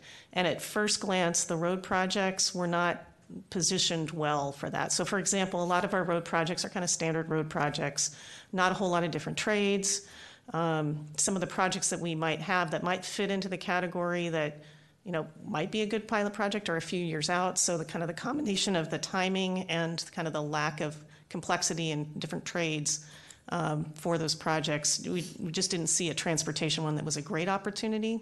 You know, that said, you know, given the board direction, we'll look to find the best opportunity for a transportation one if that's the case. I would ask when we get to the business meeting that there be a little bit more flexibility in this part of the motion, because I don't think staff should be forced to find a project when they don't think one exists for this that's not a good candidate. And so I think this direction can be researched to go identify it, but this is an actual direction for you to select a project. And if I can, just to clarify, it's not that we think that they're bad candidates. We are looking for the best candidate. And they're not and if we want to look in for the coming fiscal year or two either. Yeah. So that puts this way out. All right, so no secret, I have concerns about PLAs. I think the January 2023 staff item did a good job summarizing those. I do feel like this is a little bit of a situation where the board didn't like the answer, and so the board was hell-bent on getting its way one way or the other, and so here we are. So I kind of figured we were going to get to this point, but I don't think it's the right place to be. And I think it's risky at a time when our capital budget is already stretched to do anything that could potentially increase costs. For every study that somebody could show me that says PLAs don't, I can give you 3 that show that they do. There's numerous research out there. This is a little bit like polling. So one side has polling, the other side has polling. At the end of the day, I guess we'll see who's right. But we have a lot of empirical evidence on this issue. So I'm concerned about that. The other issue is 95% of Virginia workers do not belong to a union. So this motion is going to guarantee a payday for folks who don't live in Virginia. This is outside help that is going to be coming because it's the only way to comply with the PLA on a lot of our projects. And I do have concerns because I've always thought that we should try to look close to home first when we do our projects. And that generally has been our practice. So I will be, and I may even ask for an amendment on this, I would like to see at the end of the project a look back at where the labor actually came from that participated in the project and how it compares to other projects. Because I do think that that's an important point here and one of the concerns that I have about going in this direction. So I won't support the motion tonight. And I may ask for some flexibility in the second part of the motion in case there isn't projects that staff believes are appropriate, at least in this coming fiscal year or 2. Thank you. All right, so we'll come back to you if you want to ask for a friendly amendment. I know Aaron wants to address this, but think about how you want to handle it. Aaron? Madam Chair, I just have a clarification question after you're done voting so that we understand how to move forward with the motion, but I will save that for after you take a vote. All right, okay. Supervisor Sains? Well, this is probably more to Mr. Letourneau than staff, but correct me if I'm wrong, wasn't the first phase of the Silver Line in the PLA? The first phase? Yes. I couldn't with certainty answer that question. Some parts of it may have had a PLA. Parts of phase 2 did as well. So my question is, when you have, but they were voluntary. You probably have the resources to do this. Can you verify that? And then also to your point you just made about in-state, out-of-state, or whatever, can you get a number from your colleagues in Metro to see? From phase 1, well, it wasn't Metro's project, of course, it was the airports authorities, but right. I don't know if I have any special way of finding that out, but we could certainly ask, sure. Since you're on the board, but yeah. And I guess we could send our staff, could you send an email to MWA and ask that question? Since it was MWA, and who was the construction firm that they kind of formed that partnership with? I forget. I know Clark, phase 2. I don't remember phase 1. Well, I'm asking for phase 1 and our phase 2, I guess, to see, just out of curiosity. So, thank you. All right. Now, Chair Randall. I'm going to do a closing, so. Thank you. Supervisor Turner. Thank you, Madam Chair. This is not the first time I've heard this. If I heard it correctly, I disagree with it. I think I have some fact base here. I looked it up. According to the U.S. Department of Labor, this is a quote to the question, do you have to become a union member to be covered by a PLA? The answer is no. Mm-hmm. Workers covered under PLAs do not have to join unions to work on construction sites or to get referred to construction jobs via hiring halls. And it is illegal for unions to discriminate against non-union workers when making hiring hall referrals. Just want to make that point. Thank you. Thank you for that information. Chair Randall, let me see, before you go to closing, Supervisor Letourneau, were you going to make an amendment at this time? Well, I was just going to ask, at least for consideration, for staff to identify instead of select a road construction project. I think that maybe if I close, it may help you with that discussion. Okay. Okay. So first of all, on page 9 of our presentation, it actually says use of union and non-union workforce. It's right there in the presentation. So it's not true that you have to use union workforce. That's the first thing.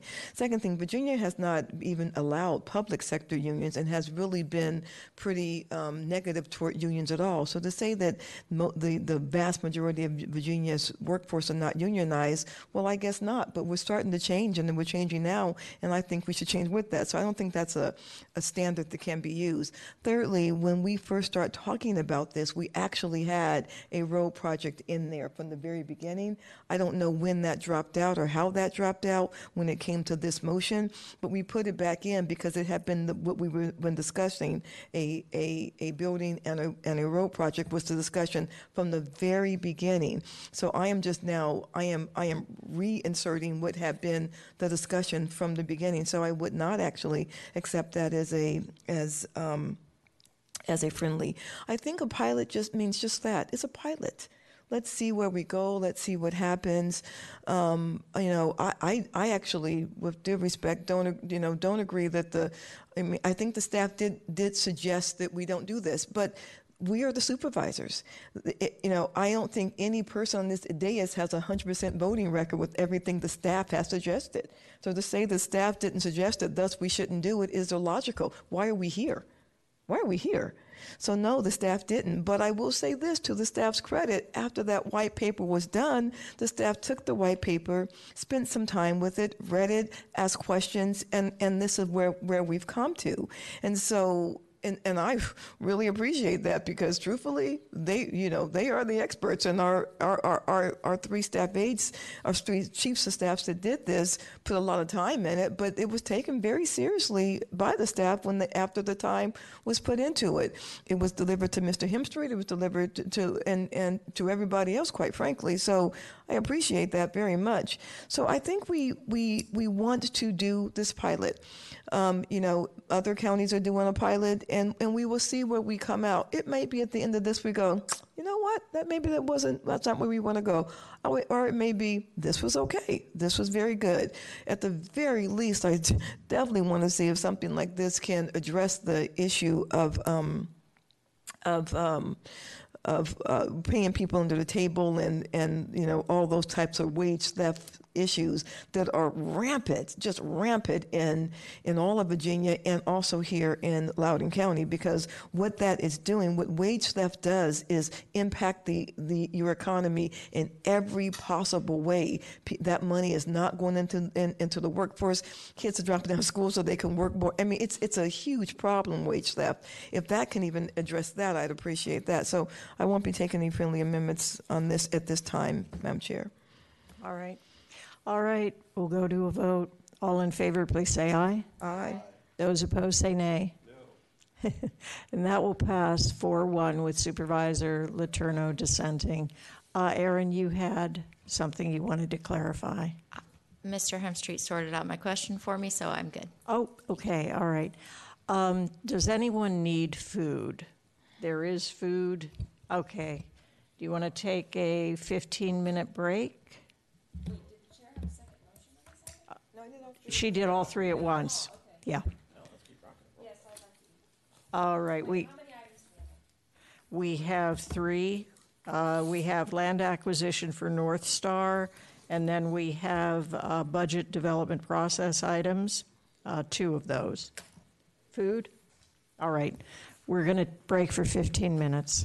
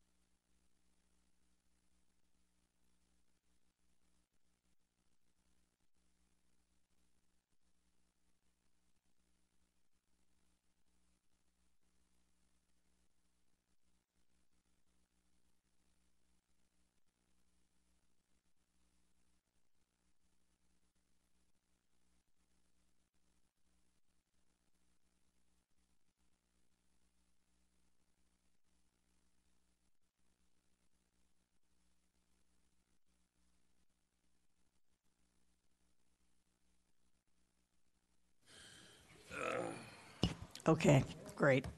Okay, we've got Karen, we've got Nancy, we've got Megan.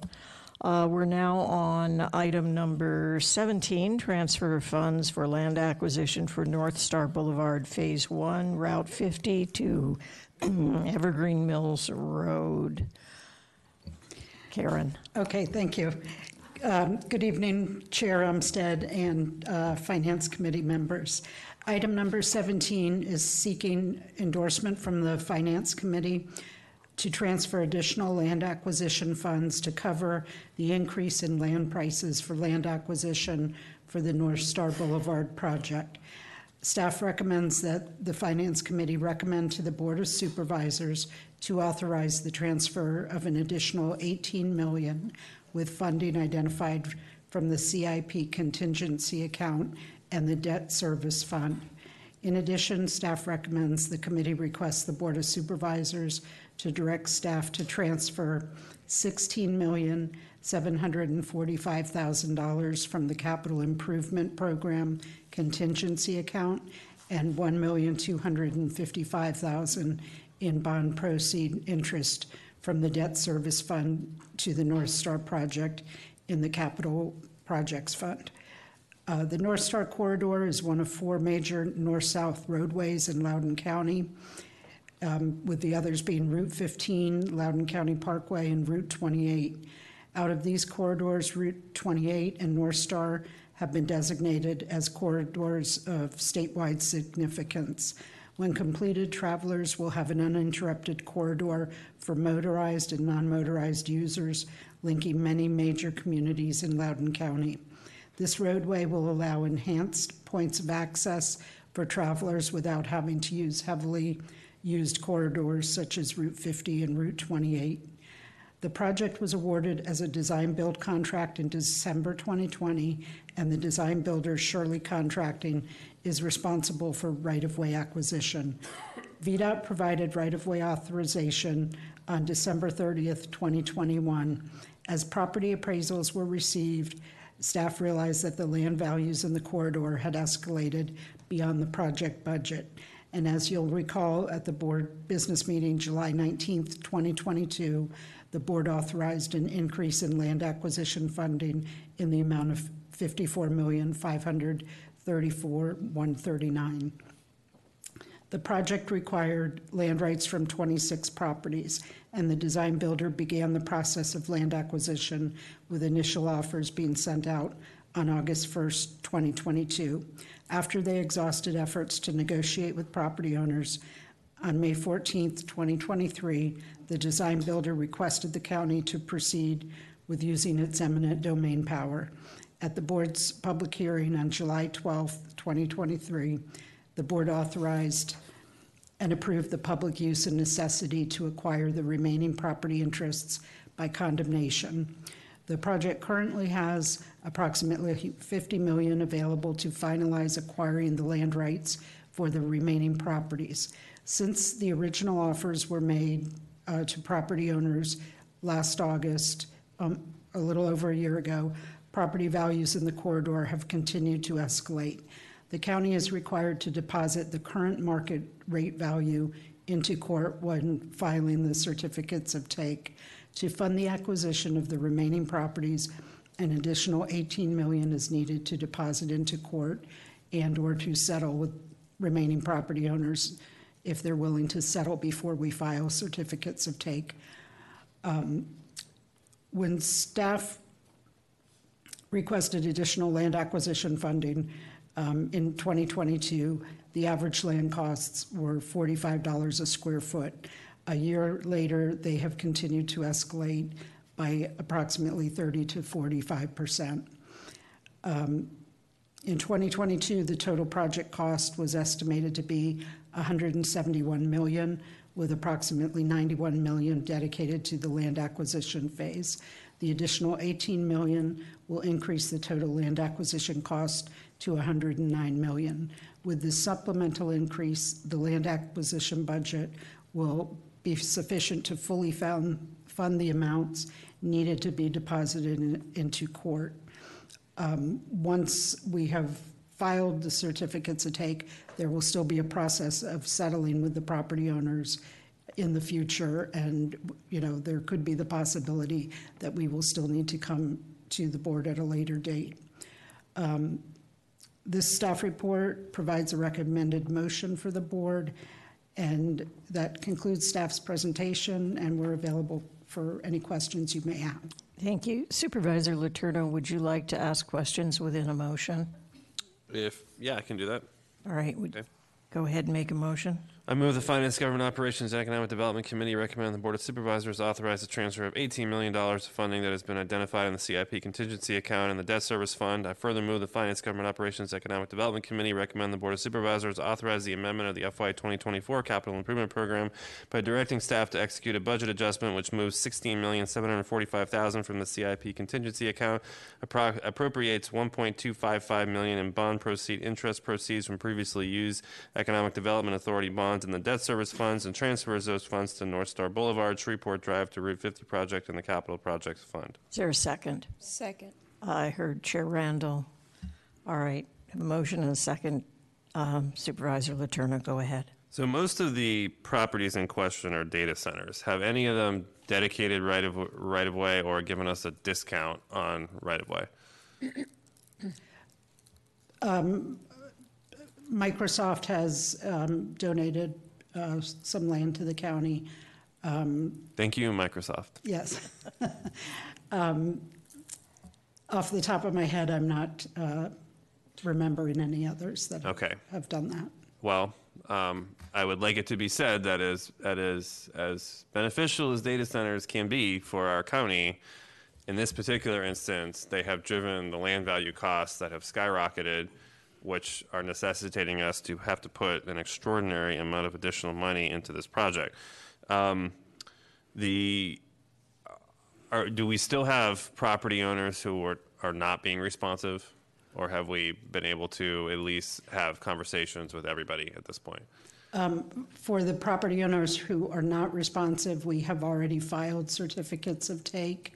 There are some property owners that we are very far apart in our negotiations, and to the point where we, And that's why we need to put this funding in, because we have to show we're going to have to file a certificate of take. Okay. We're not going to be able to. Do you have the total project cost of this project, all inclusive? The total project cost is $171 million. $171 million, which includes this additional 18 million? Or is that? That's before the 18 million. Okay, so we're going to go from 171 to 188 or whatever. 189. 189. Okay. All right. Well, this is an expensive project. We did get a federal Tiger grant of, I think it was $25 million a long time ago at this point for that. That $25 million back then, I think we thought was something like, a third or a half of the project. It's definitely not at this point. And it also necessitated a very long review. So that's not helping us. The permitting delays that we're seeing as a country on these kind of things are then leading to higher project costs, which are a real problem. So obviously, I don't think we have a choice. We've already broken ground on the project. We're in active construction. We can't stop now. It's a very important project. It's essential to help link the central part of the county with the southern part of the county. It will provide a lot of relief and other roads, but nevertheless, it's frustrating and disappointing that we have to put this much money into it. And certainly, I hope that any of those property owners are listening and can come to the table and help us complete a project which benefits all of our residents. Thank you. Supervisor Briskman. Thank you. Staff, do you know how much money is in the contingency fund that we're drawing down right now? There's currently $60 million available. 60 million available, and we're taking 16? 16. Okay. 0.7. Okay, and then what's the total cost of the project going to be? $189 million. Okay, thank you. Thank you. Anyone else? Supervisor Letourneau, do you have any closing? All in favor, please say aye. Aye. Any opposed, say nay. That will pass 5-0. Thank you all very, very much. Thank you. Thanks. All right, we move on now to we have two remaining items, both on the FY 2025 budget development process. We have item number 18, capital improvements program guidance. And so we've got Megan and Nikki and Nancy and Scott. All right.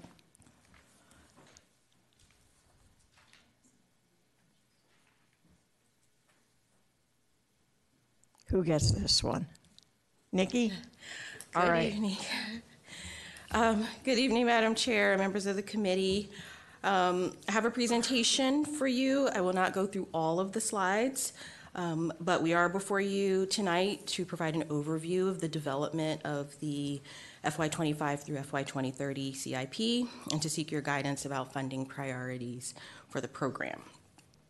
As you're aware, the proposed FY25 CIP will introduce two new fiscal years, which is FY29 and FY30. And as with any CIP process, cost increases on existing planned projects are prioritized and new projects are typically considered for inclusion in later years. Next slide. One area in particular that staff would like to discuss with the committee is the projects identified for future development section of the budget. The original intent of this section was for projects identified for inclusion in the CIP, typically through the capital needs assessment or the countywide transportation plan, but funding was entirely in a future fiscal year. This section was recommended by staff as a basis for evaluating the priority of projects to move into the 6-year period. Over the past few years, the board has expanded the use of this section to include projects the board desires to explore receiving proffers and/or public-private partnerships, and projects for which board members are generally interested in being provided scope and cost information. Staff has not been provided direction on how the board would like projects off this list to be brought into the CIP, and based on prior guidance, many of these projects may not move into the CIP, especially since there are more projects than funding available. Next slide. Over the past, staff has provided one of the standing criteria for CIP development has been to prioritize funding for existing and recurring projects. There are 4 substantial recurring projects on the county side that are expected to need more funding during the 6-year period. And this includes the County Renovation Program, the Linear Parks and Trails Program, or LPAT plan, the Intersection Improvement Program, or IIP, and the Sidewalk and Trails Program, or STP. The County Renovation Program supports space planning and the board's space strategy. This program continues to be evaluated for the appropriate level of funding. LPAT provides for land acquisition, design, and construction of the countywide linear parks and trails system. Land acquisition costs are continuing to increase, and the needs of this project are likely to require more funding. The Intersection Improvement Program addresses safety and capacity challenges at intersections, and the Sidewalk and Trails Program addresses missing segments in the pedestrian bicycle network and plans for 3 to 5 miles of sidewalks and/or trails per year. For both of these programs, as the planning phase has been completed on initial priority projects and design is initiated, the scopes are more complex and than originally anticipated and resulting in much higher cost than anticipated. The level of funding needed to support the intended output goals of these programs is expected to be higher than currently planned for. And so staff would just be seeking confirmation that the committee does want to remain these projects to remain priorities for additional funding as staff continues the development of the CIP. Okay, and go to slide 10. Okay. So general information affecting the CIP development.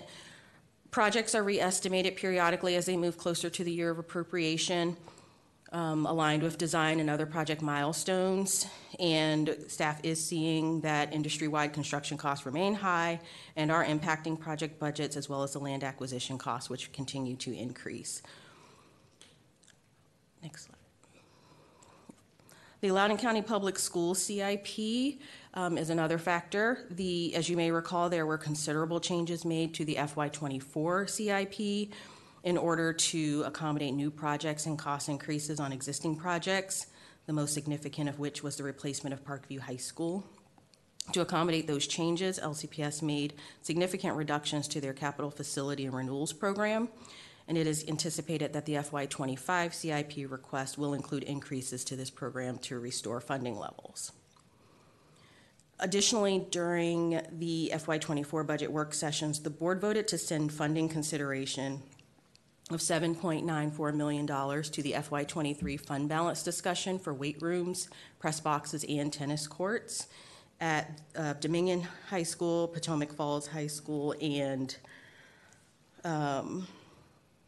Heritage High School.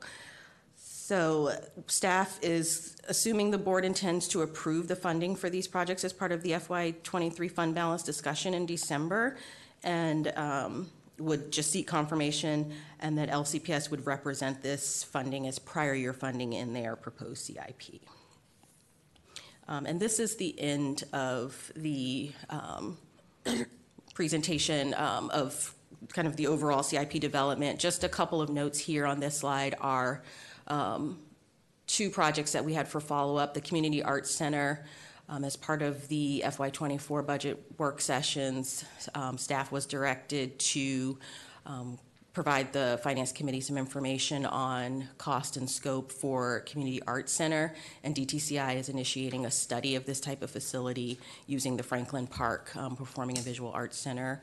And then from the indoor sports facility, this was a project that was discussed back in 21, where the committee gave staff direction to not include this in the CIP, but pursue public-private partnerships rather than adding it to the CIP, and that work is still ongoing. And we are happy to take any questions. Thank you very much. Supervisor Briskman, then Supervisor Letourneau. Okay. So, I mean, in general, I would still like these programs that you list here to be prioritized. If you're looking for my feedback on that. A couple questions. Where is the expansion of the jail in the CIP? How close is that? Yeah, it's an active project, so that's in the CIP. I want to say it's fiscal year 26, but I'd have to double check on that for the Has that project been started in design or anything like that? So we've done an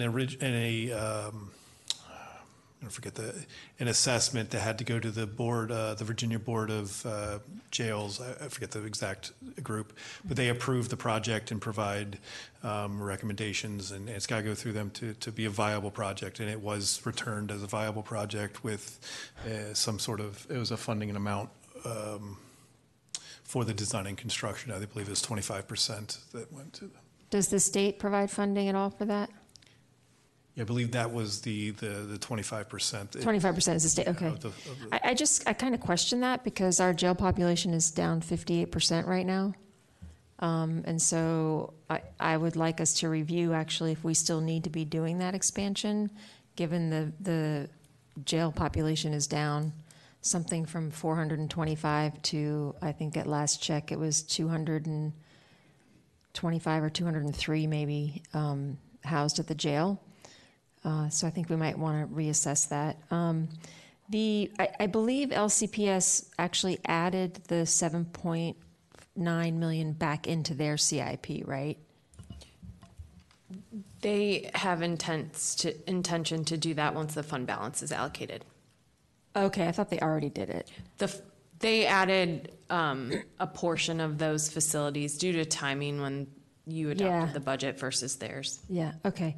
And then do we have progress, because this is something that's now in the outer years, but I think that staff was working on evaluation of renovation of buildings like the Cascades Library and Senior Center, understanding that this is kind of like the first couple of county buildings kind of that need this, the newer buildings that need this renovation.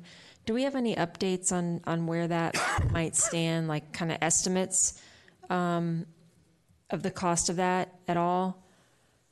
And I'm asking because the Cascades Marketplace application is coming through.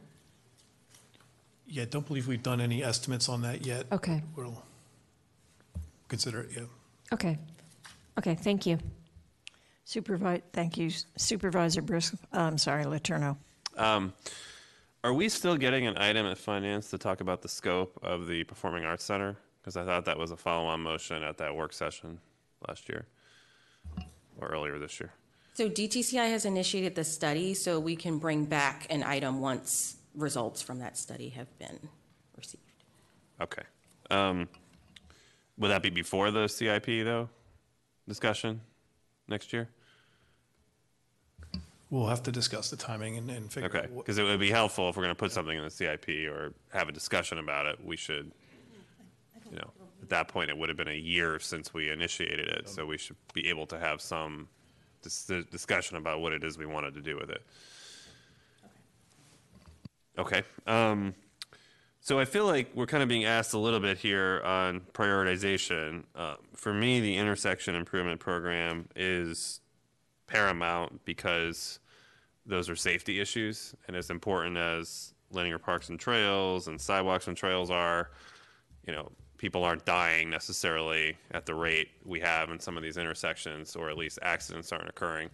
So I do think if staff believes that we are insufficiently capitalized in that area for the need, and we have something like 20 Category 5 projects, I think, hanging out there, we should prioritize that. At least that's my point of view on that.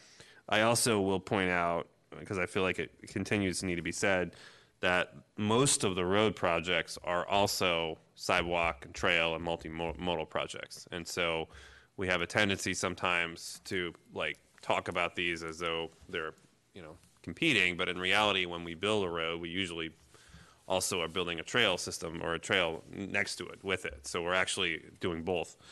And, therefore, obviously, we still have a lot of infrastructure projects. We have a lot of big projects.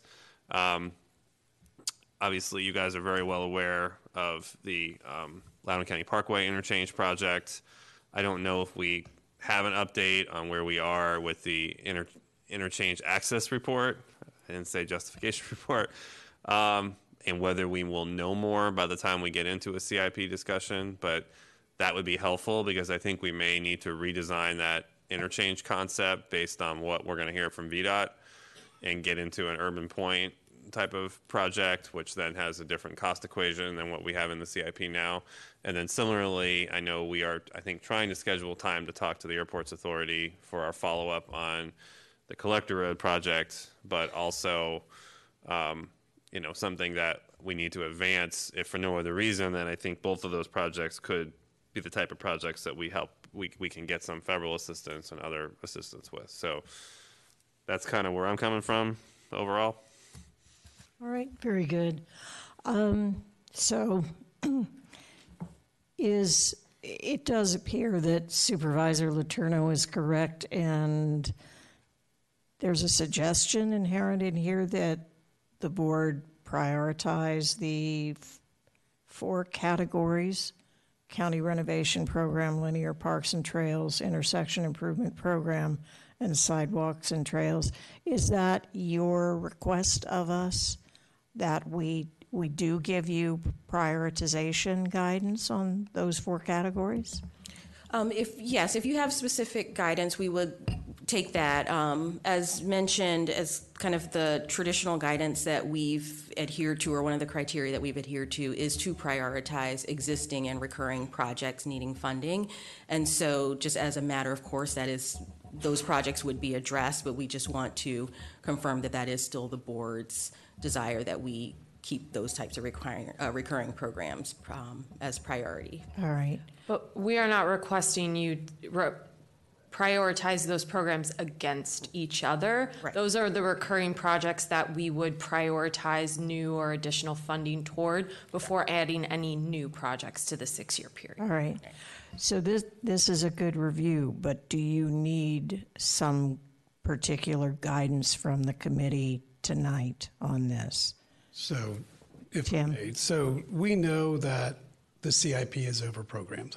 So we are adding 2 years to the CIP. Right now, our priority, extending into those 2 years, is to take existing projects that are part of the current CIP and then make sure they're fully funded and extend them out.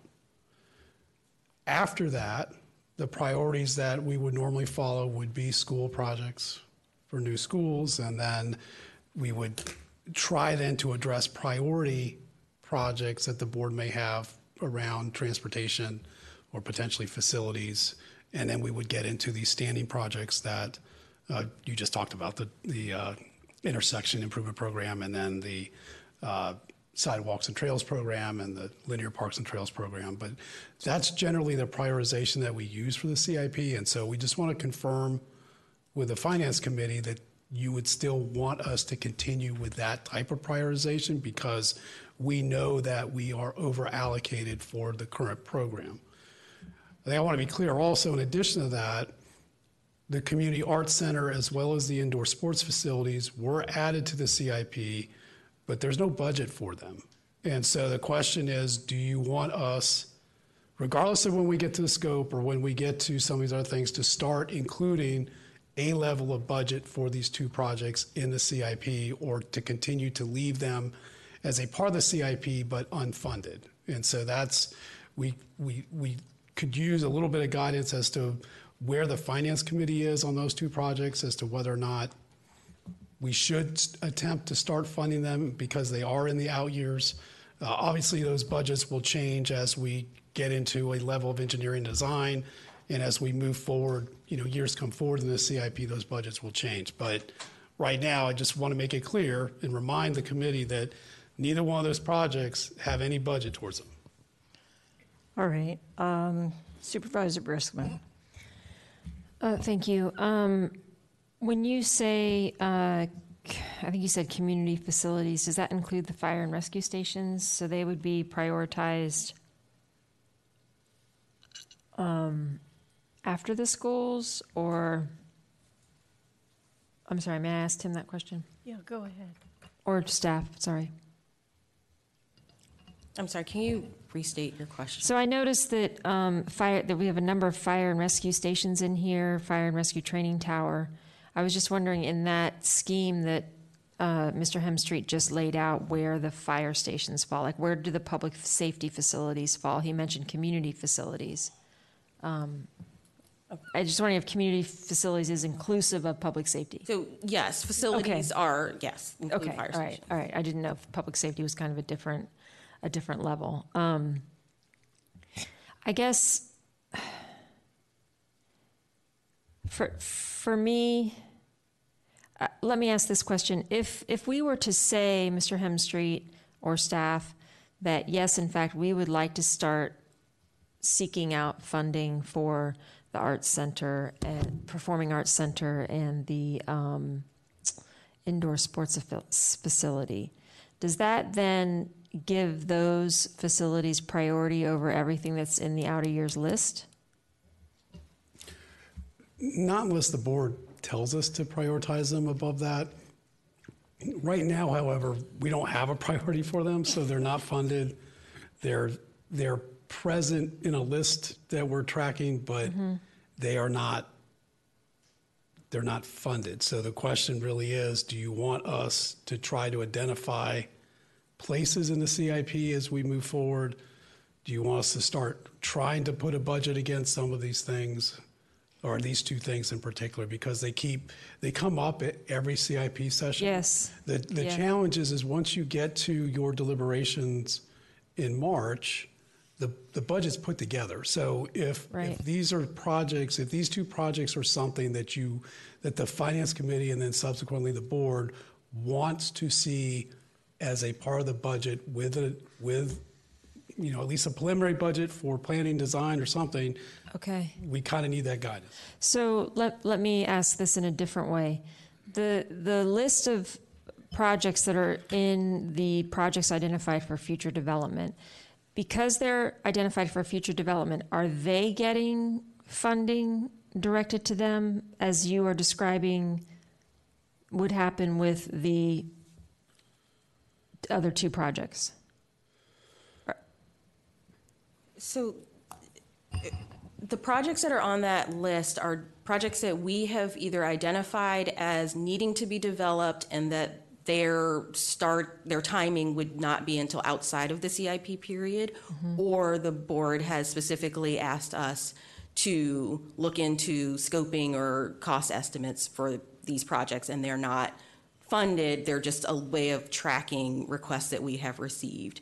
So for those two projects in particular, the Community Arts Center and the indoor sports facility, we had received specific direction to return to the Finance Committee with information. So in that case, that's what we're doing here, is to just inform you of where we are with that process, and then further to get your direction on how you would want us to deal with those projects, if at all, in bringing them into the CIP.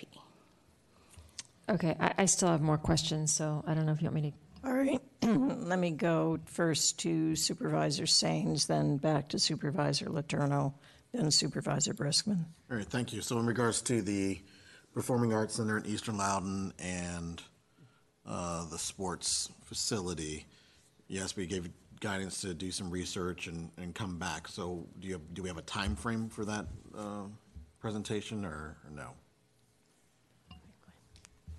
I wanted to clarify that, we have initiated the study for the Performing Arts Center, and I think we were less than clear on what that would be complete in time for the CIP discussions. We anticipate having that done by the end of this calendar year, so not for the early CIP discussions, but we should have some additional information, in that time frame.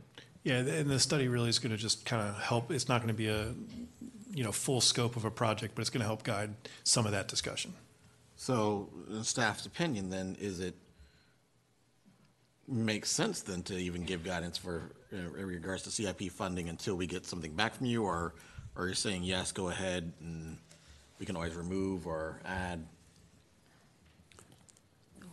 So what I'm saying is that we're adding 2 years to the CIP. Is this project something that the board, if we have room, would want to see funded? Because projects come into the CIP in year 6 and they move up. Right now, there are more projects on your future fiscal years list, whatever we're calling it now, than there is room in those 2 years. So right now, what we're funding first will be existing projects that are not fully funded that go into those last 2 years. Then we'll look at school projects, then we'll look at priority transportation projects, or priority facility projects. Then we'll get to the intersection programs and the sidewalks and trails programs and the linear parks and trails programs.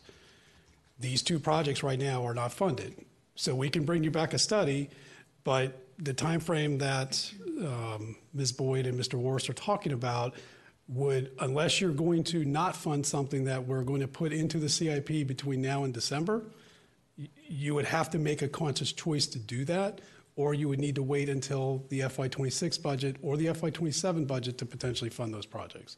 So that's why we're saying now, if you want to see those projects included, would be the time to tell us that. Okay, and before my time ends, then, if we were to give that direction, what would you recommend for the funding? Would just be to do?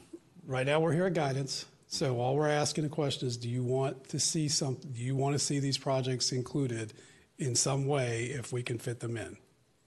Because we don't have numbers yet. We'll come back to you when we start to put those together. Okay. When it comes time for a motion, I'll make the motion, see where it goes. We'll see where the conversation goes. All right. Supervisor Letourneau, then Supervisor Briskman, we do not have any prepared motions. So what I assume you want from us is a consensus? Yes. All right, okay. All right. I don't know if we're going to have one. So the answer to my question, I think the question you're asking is no. I want you to stick with the way that you've outlined what our priorities would be. Because when we keep referring to the Performing Arts Center as this project, I don't have any idea what the project is. Like, it's hard to say I want that to be funded if I don't know what the need is. Now, what was on the presentation there is a project similar to the Franklin Arts Center.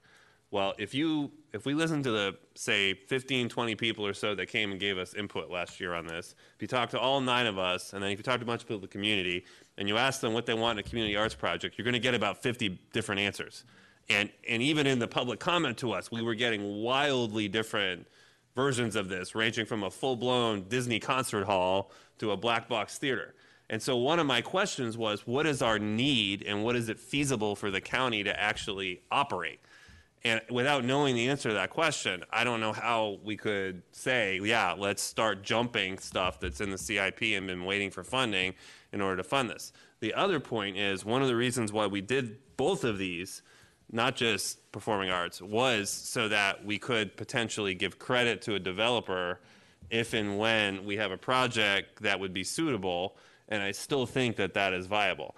I still think that there are some projects out there where we may be able to do that and give credit to somebody and partner with somebody. And we may need to come up with some appropriation for it, which I would be supportive of. But, you know, I think ultimately that's the way to get something really built that's beyond a Franklin. Nothing wrong with Franklin Arts Center. I don't mean to be critical, but I think when people talk about this, they're thinking about something that's more expansive. And I'm not sure that the county is necessarily going to pull that off by ourselves without having a private partner that really wants to come in and operate it and build something like we really would like to see. So I, for this moment, would not say to prioritize that over other projects. As far as indoor sports, that always was going to be a deal we did with a partner, a private partner. There's a couple of different models out there. We've seen that. Visit Loudon's did a study on it. I'm not sure we found the right partner. I'm not sure we found the right project for it. I know I've made some suggestions over the last few years. But again, I don't think that was ever envisioned to be a county project where we're putting a lot of money in the CIP, although, Tim, we would probably need to put some in to be part of that partnership. But without kind of having those terms, it would be difficult to do it. So when I look at the other stuff that needs to get funded, it is priority projects that are like seriously impactful on quality of life. I keep talking about the Southern Services Center, for instance, which is behavioral mental health. It's hard for me to not prioritize those things over some of these other things. So 3 minutes of my thoughts, but that's kind of where I'm at. All right, Supervisor Briskman. Thank you. So I guess without staff telling me what would fall off the list in lieu of the Arts Center and the sports facility, it's very difficult for me to make a judgment call whether I want funding to go toward it. Now, I do have a full understanding, though, that the county's going to have some skin in this game if we're going to build either of these things, probably. So my question is there a medium ground where we fund it enough to get the project to the point that we could talk to and think about a public-private partnership? Like right now, it's just sort of out there floating and it's not anchored. The study might help us do that, but I guess I'm getting the feeling that if we don't have anything on paper, we don't have any reports, we don't have any sort of design ideas or concepts, it's going to be really hard for us to attract someone for a public-private partnership.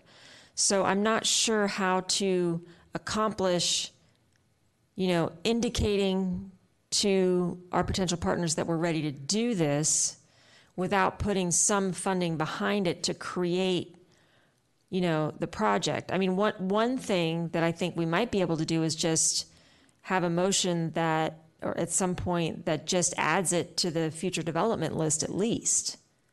We could at least recommend that the board add it to the projects identified for future development. I don't know that that's even happened yet, has it? Are they in that list?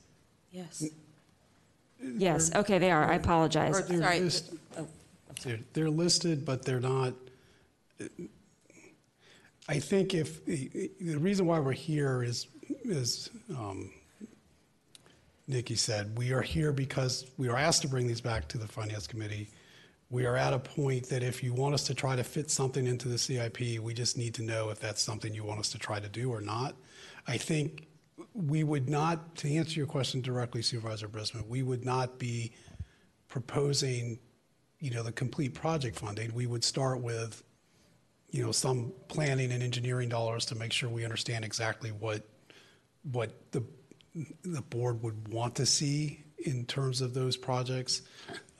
Because right now, even if I think Supervisor Letourneau also articulated this, we would not know what we're trying to partner with somebody. So in many cases, we've been completely reactionary based off whatever the private sector may want to propose. And so I think if these are projects the board wants to pursue, they need to be added to the CIP with a level of funding that directs us to start putting something together so that. So we're ready. Yeah, I mean, and keep in mind, we're not asking you to give us a dollar amount. We're just asking, is this something you want us to try to include should there be funding? Madam Chair, can I just ask one more quick question? So when you say add, you're saying to put it in the next 2 years of the CIP? Yeah, unless you. To move things forward. Okay, all right. I'm on the fence. Thank you. Chair Randall. Thank you. I wish Ms. Glass had come to this meeting tonight because the Art Center has been kind of her initiative to some degree. You know, Mr. Letourneau makes such a good point, but it's tough because, you know, the one thing Loudoun is missing, I think, is art just in general. And as somebody who obviously cares a lot about mental health and behavioral health, you know, every single study says that when you have art in your community, you have actually less violence, less suicides, better mental health outcomes. And so none of these things are in a silo. All of these things work together. That's why the CIP is so hard to try to fit everything in a CIP at one time. There has been, I think, more discussions with community partners than we may have known to the county administration or even the entire board is aware of. There has been discussions with, obviously, the Loudoun Symphony. There has been discussions with some fairly large stakeholders in our county about how to do a capital campaign around this. There's even been discussions about where to have land donated. So I think and I'm talking just with the Community Arts Center, I think what might be helpful is that I ask Ms. Glass's staff to send something out to everyone so everyone can at least be on the same page as to what's been discussed, what's happened, what might be needed, what might not be needed, because I think some of these things have been done a little bit in the silo. The CIP is tough. It's why I mostly stay out of it, to be quite honest. But I do believe, just speaking on behalf of the Community Arts Center, it is certainly something that is, it is life enhancing, but it is so important to a healthy community to have art, and we have almost none, to be quite honest. Almost no performing art, almost no visual art, no sculpture garden, not botanical garden. We don't have art in Loudoun County. It's probably the one thing we are missing the most. But I will ask Ms. Glass, will she send something out that kind of details some of the discussions she's had, some of the because I've been with her with most of those discussions, some of the community organizations, some of the capital campaigns that have been discussed, some of the places of land that are asked to be donated, and the amount. Just having that background would help a lot, and you don't have that right now. So there's nothing you can do with that without that background. So we'll see if we can get something together for you all as soon as possible for that. Thank you. Yeah, question for staff. You were directed to, in relation to the indoor sports facility, to pursue a public-private partnership rather than add it to the CIP. But that does not appear to be the case with the Community Arts Center. Do you recommend a public-private partnership for the Community Arts Center? I mean, one idea that has come up is Rivanna. Would Rivanna be willing to partner with the county to put in a community arts center, for example? Because I believe this community arts center is geared towards Eastern Loudoun. So can we do that? Is there a reason why we could not do that? To put it in to use the same approach for both these projects, and that would be public-private partnership. Nikki, Aaron. Maybe I can start on this and staff can add. So for both of these types of facilities, we have kind of the same type of issue, which is we're not quite sure what it is until we know what the partner might be able to do. So in the case of Rivanna, you bring up Rivanna, they do have in their plans a performance center. Now, it's probably not what we've been talking about, but this discussion is kind of illuminating that we're not exactly quite sure what it is. So the study that staff has already undertaken and any potential funding towards scoping a project would help us get there, and then potentially could determine if there is, a partnership opportunity available. The direction that we have had from the board on the indoor sports facility, because we're in some ways a little further along on that discussion, because if you'll recall, several years ago, Visit Loudoun did several studies. The county had some partnership with them, bringing some of that back to you. The challenge with an indoor sports facility is that we really have to find the right location, the right partner, and these kinds of facilities can be a huge range of type of facility. So our direction was see what the private sector might be able to partner with us on. County administration, finance staff, and economic development have had some discussions with some potential partners on indoor sports facilities. So we are still actively pursuing that. But that's kind of the challenge. So I think the overall answer to your question is we certainly could pursue a partnership on a performing arts center. But until we kind of have an idea of what we might be looking for from a partner, it's a little difficult. Staff can certainly talk to Rivanna about how they're going to continue to develop their plan to see if there are partnership opportunities there, but it's kind of difficult to answer that question. Okay, so you've asked us for guidance. I'm trying to figure out a way to give you guidance. And it's a bit challenging.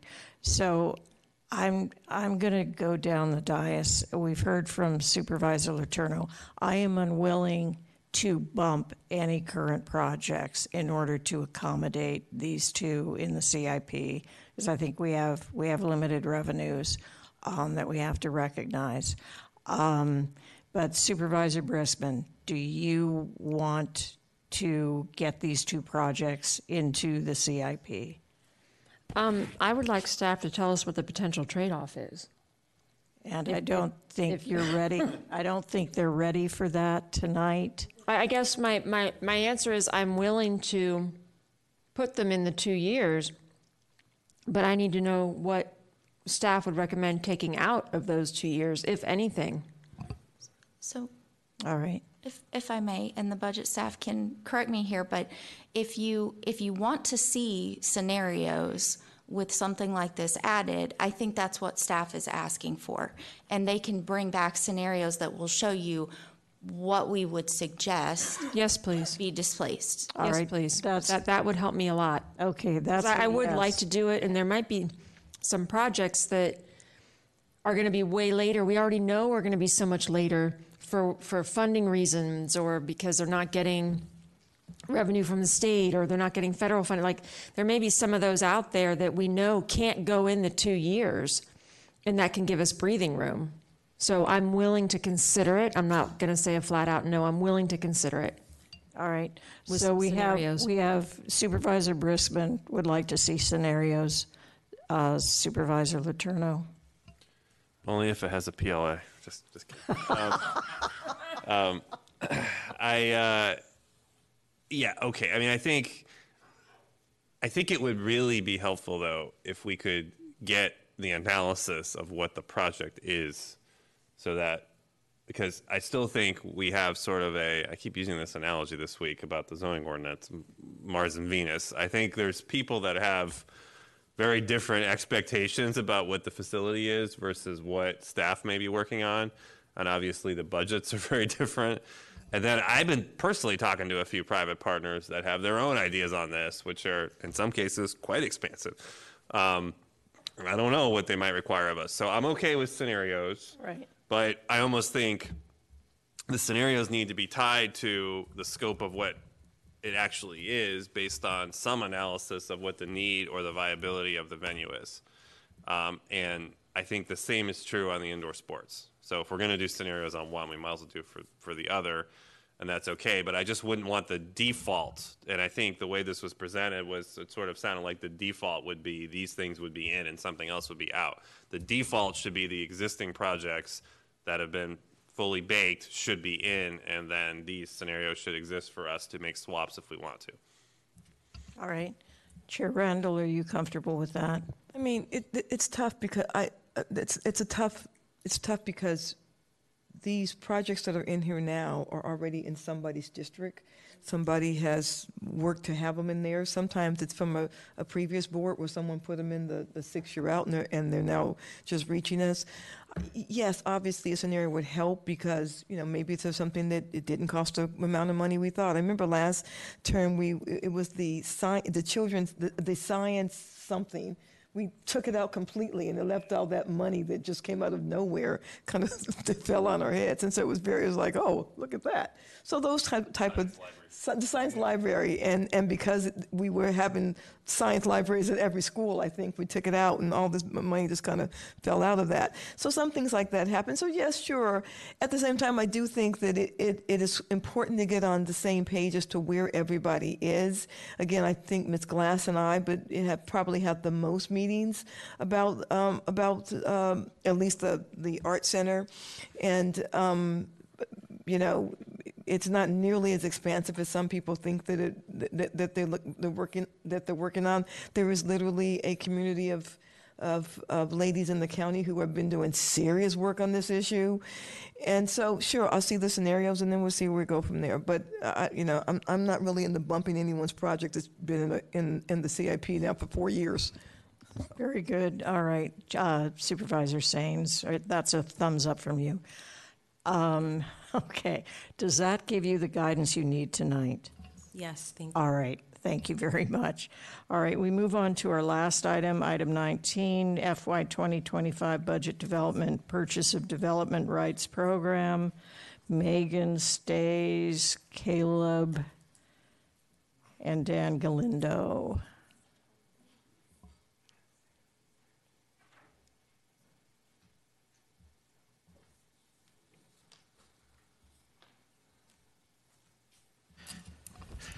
Well, good evening, committee members. As the rest of the staff is getting sat down, I'll just briefly introduce this item.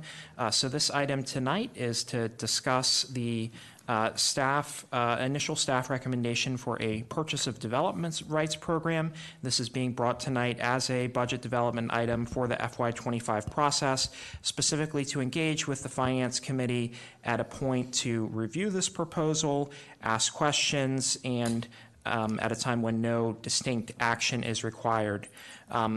With me tonight is Jennifer Moore and Mr. Galindo from Planning and Zoning, Kristen Brown from Mapping. We do have a presentation which we are prepared to go through, or we could go to questions at the committee's pleasure. What would you all like? Do you need a presentation? All right, let's go to questions. Anyone have any? Chair Randall, and then Supervisor Bruceman, then Supervisor Letourneau. Thank you so much. So I don't really want the full presentation, but I don't know if everyone understands what a PDR versus what a TDR is.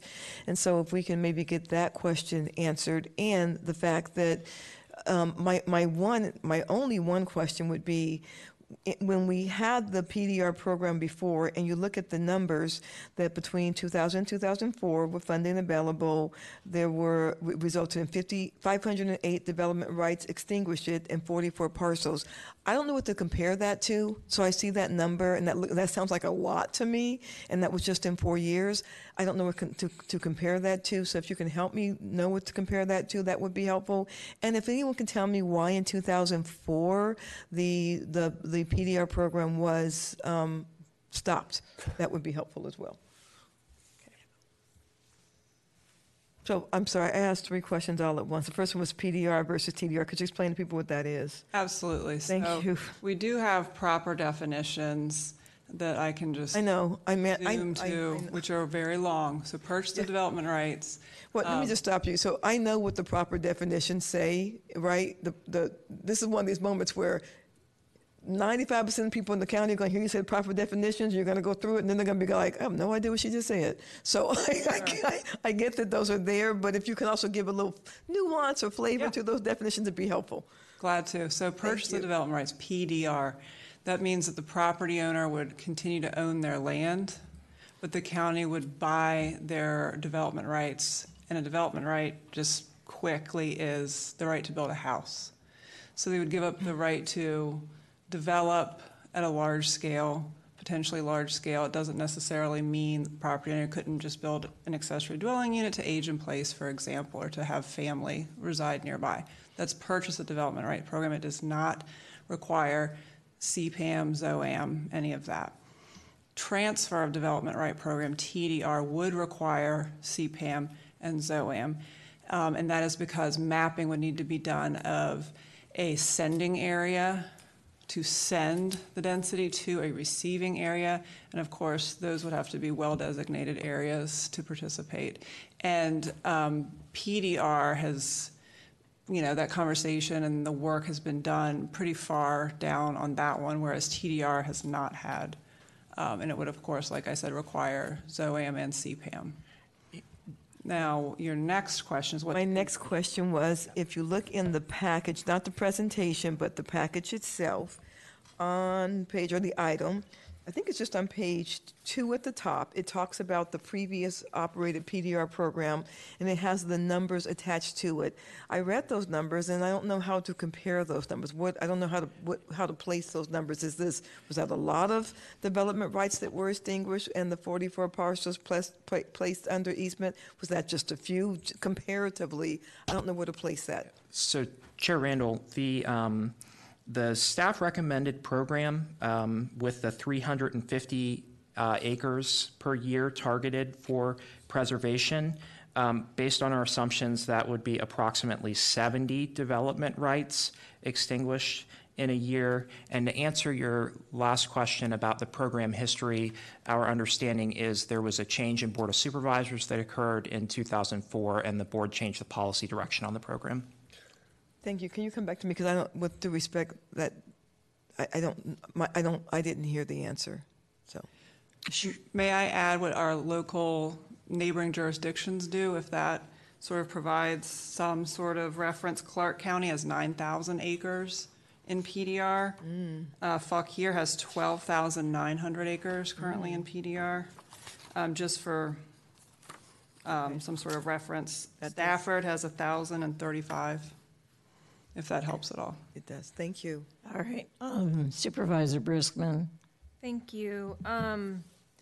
So let me just clarify one thing because it might answer one of my questions. Did you say that only the TDR program would need a ZOAM and a CPAM? So the PDR program does not? Correct. Okay. And it's staff in the report, I think, said if we did 350 acres a year, then a third of the county would be in easement by 20 years from now? A third of the county?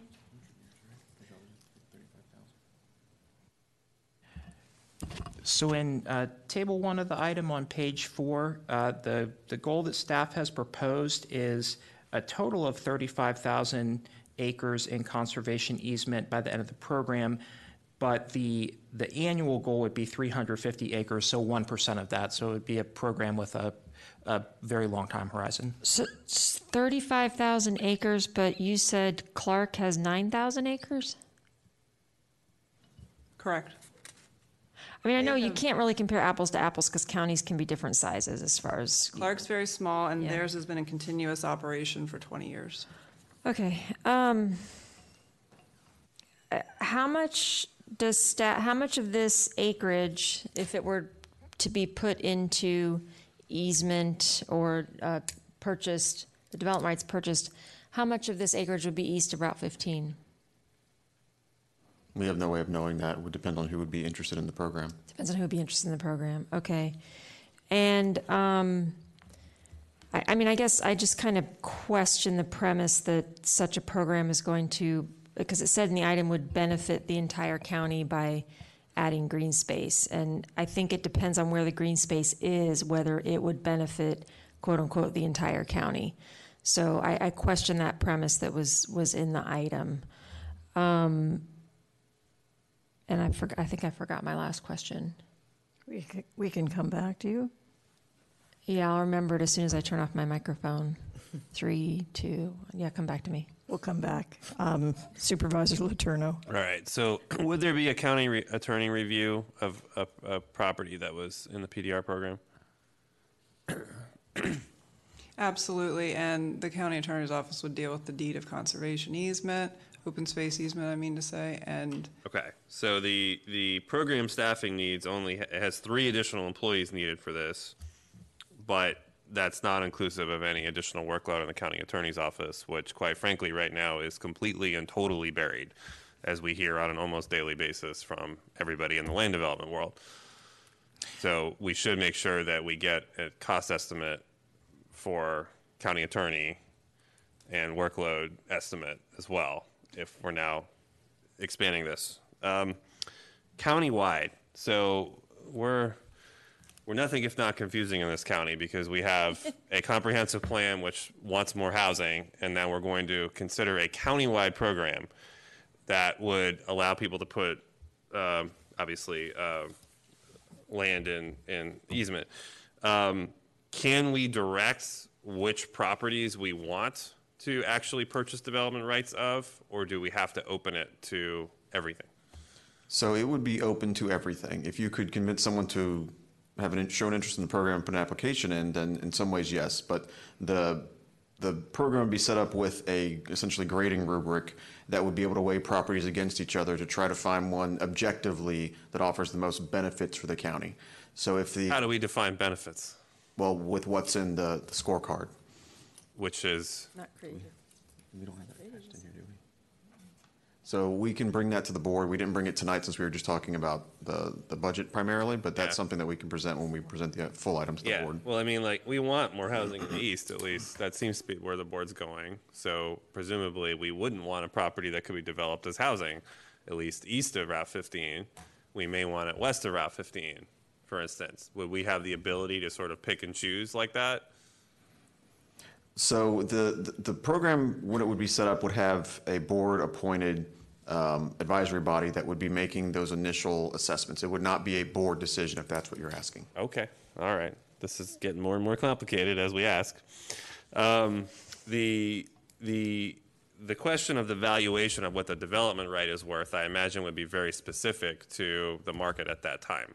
So that changes every year?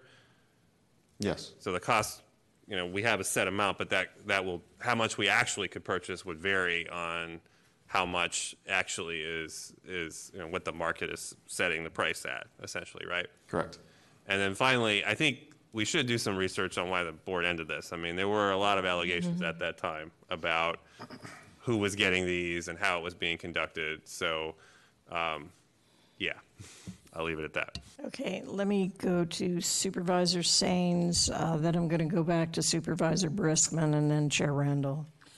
Thank you. So is there a criteria or minimum for folks to meet to be able to get into this program? So say, for example, in Sterling, say if somebody has 2 acres, half an acre, 1 acre, 3 acres, would they qualify, or is it just for folks who have bigger acreage to be in this program?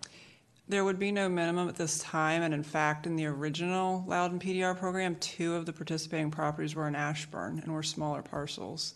So as long as there's a high criteria for a certain point system asset, then the property would be considered.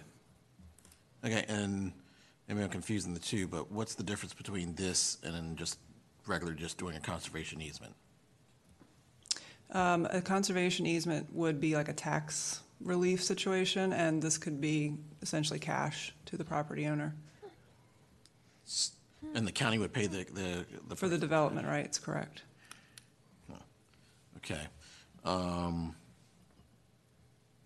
Yeah, I would be curious to hear a little bit more detail on why the program was stopped. And then staff, what is the benefit? So you're saying the benefit is for a property owner who I'm assuming has nothing built on the property to put it in conservation easement or an easement, and then saying that we're not going to build anything. Is that kind of the goal? They may have already something built on there. The idea is to prevent further large-scale development. Ideally, some properties would be in agricultural use, and so that would be continued. If they wanted an accessory dwelling unit, like I said, for aging in place or having family legacies, would be considered depending on the terms of the easement. But large-scale residential subdivision would be. So what is just stopping a owner to put in their will or deed or whatever, please do not do this, this, and this with my property next to kin or whoever after I, go on? Well, the deed of open space easement is in perpetuity. So it can't be undone when it's left to the next generation, the next buyer. So that would be, beyond just what someone leaves in a will, if that's the. So you're saying if I leave something in the will or whatever, that can be broken and this cannot, is that what you're saying? This is in perpetuity. This is a legal binding contract. Right, but if it isn't a will or, what's the other thing you can do to leave property to your next of kin? That's not binding and legal as well? Isn't that the whole purpose of that? So, Mr. Sain, certainly, landowners can voluntarily place properties into different types of conservation easements, and there's lots of examples of this across the county. With a purchase of development rights program specifically, the landowner would be paid to extinguish the development right, the right to build houses on that property. So in this case, it's not just the landowner's getting compensated for their decision to conserve the land. Okay, I have one other question after that comment from Mr. Caleb, but we'll come All right, we'll come back to you, Supervisor Briskman. Thank you. So we're saying the owner gives up their right to develop housing. Would they give up their right to develop something else like a winery or a brewery or grocery store? Or Not necessarily. The focus of this would be the purchase of those development rights. The specifics of any other use limitations would be specific to the open space easement. So Okay. I don't want to say across the board yes or no. It's going to be somewhat dependent upon negotiations, who's holding the easement, things of that nature. And does open space mean the same thing as public access? No, it's not guaranteed. If we were to be purchasing the rights of land in an area where, for example, we wanted a linear trail, that could be something we could try to work into that specific agreement, but it's not a guarantee that if you purchase those rights, it suddenly becomes open to the public. Okay, and this would be funded through LTF? The proposal here that staff has would be, yes, local tax funding, local appropriation for the Okay. program in the budget.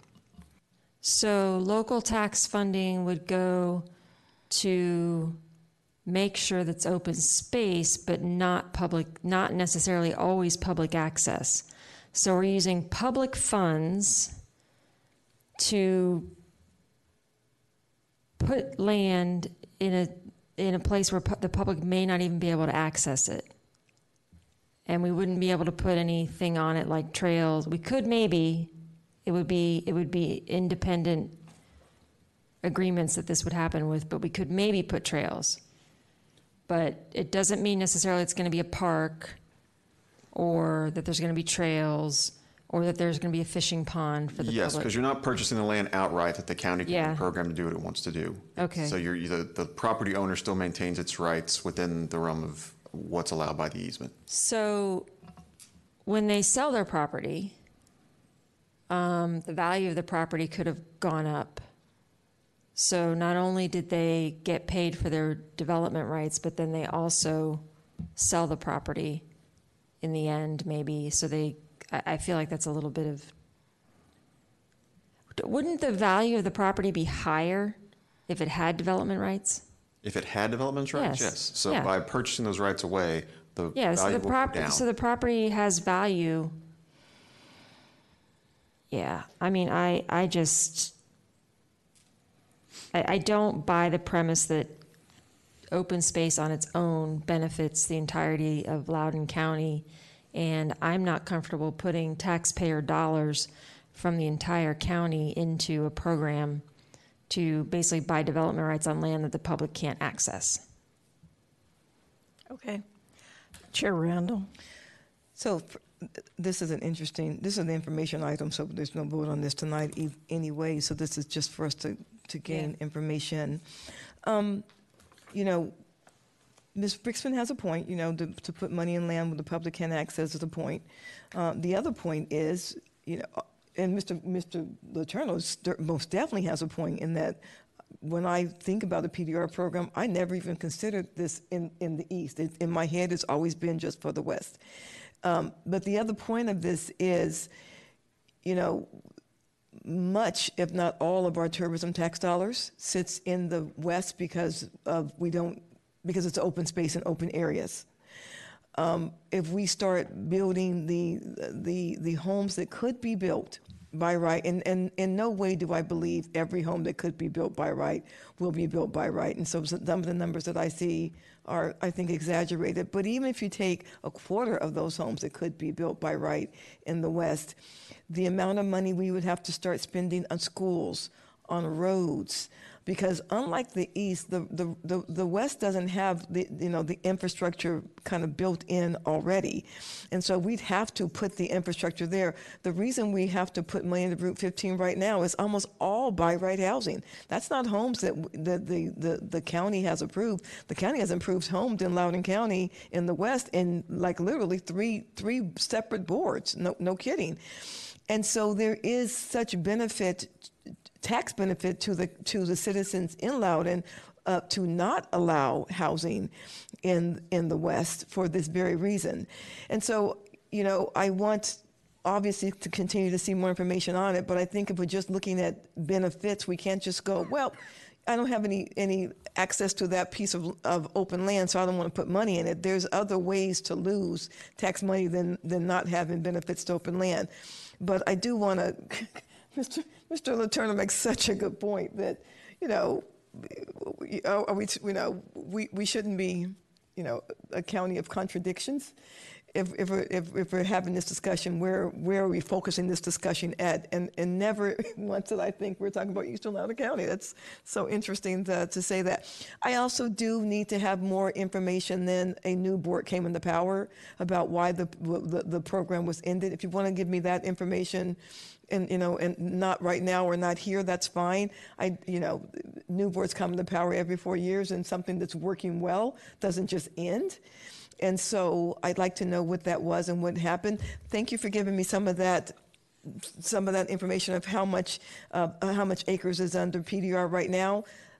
I need a little more context around that, because this was only 4 years for Loudoun County. So 2,600 acres seems like a lot in 4 years. Like, we did pretty well. That's why I want to know why it stopped, because it felt like it was going well when it stopped. So I just need more information about that.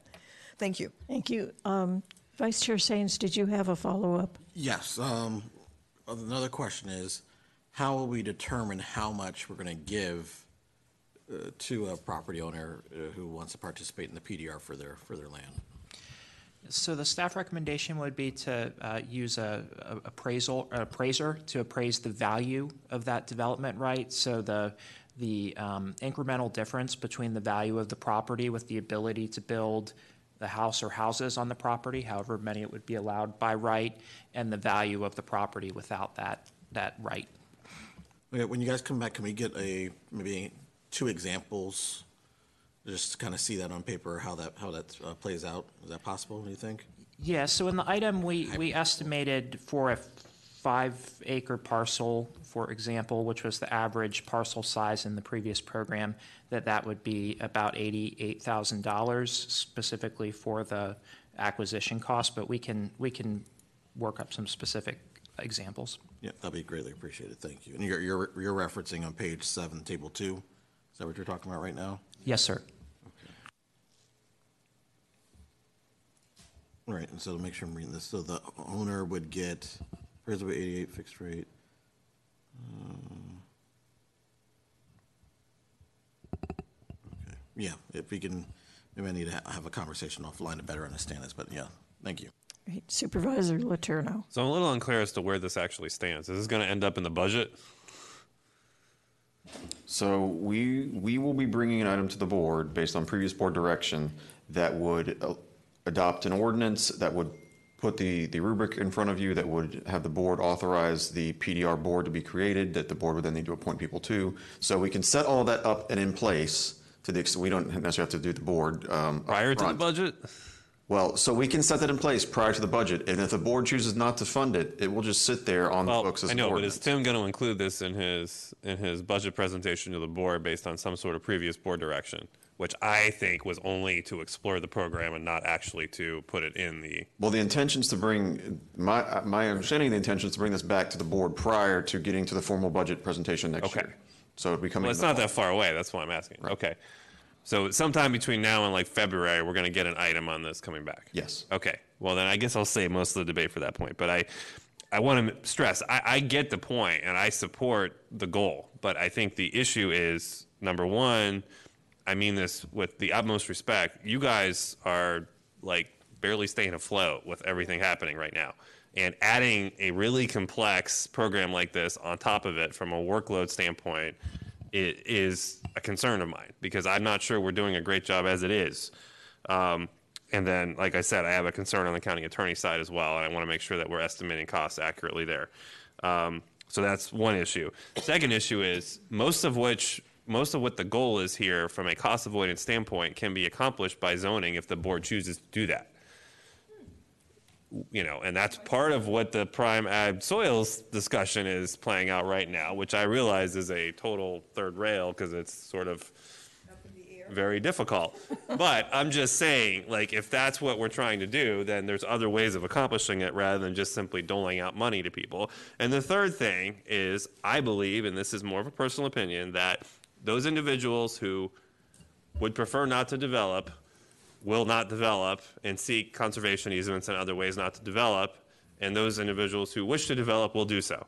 And I don't think this program can sway enough one way or the other to really make a difference in that and actually affect outcomes. So it's not enough to say X amount got put into conservation or got put into easement the last time we had this program, because we don't know what would have happened without the program.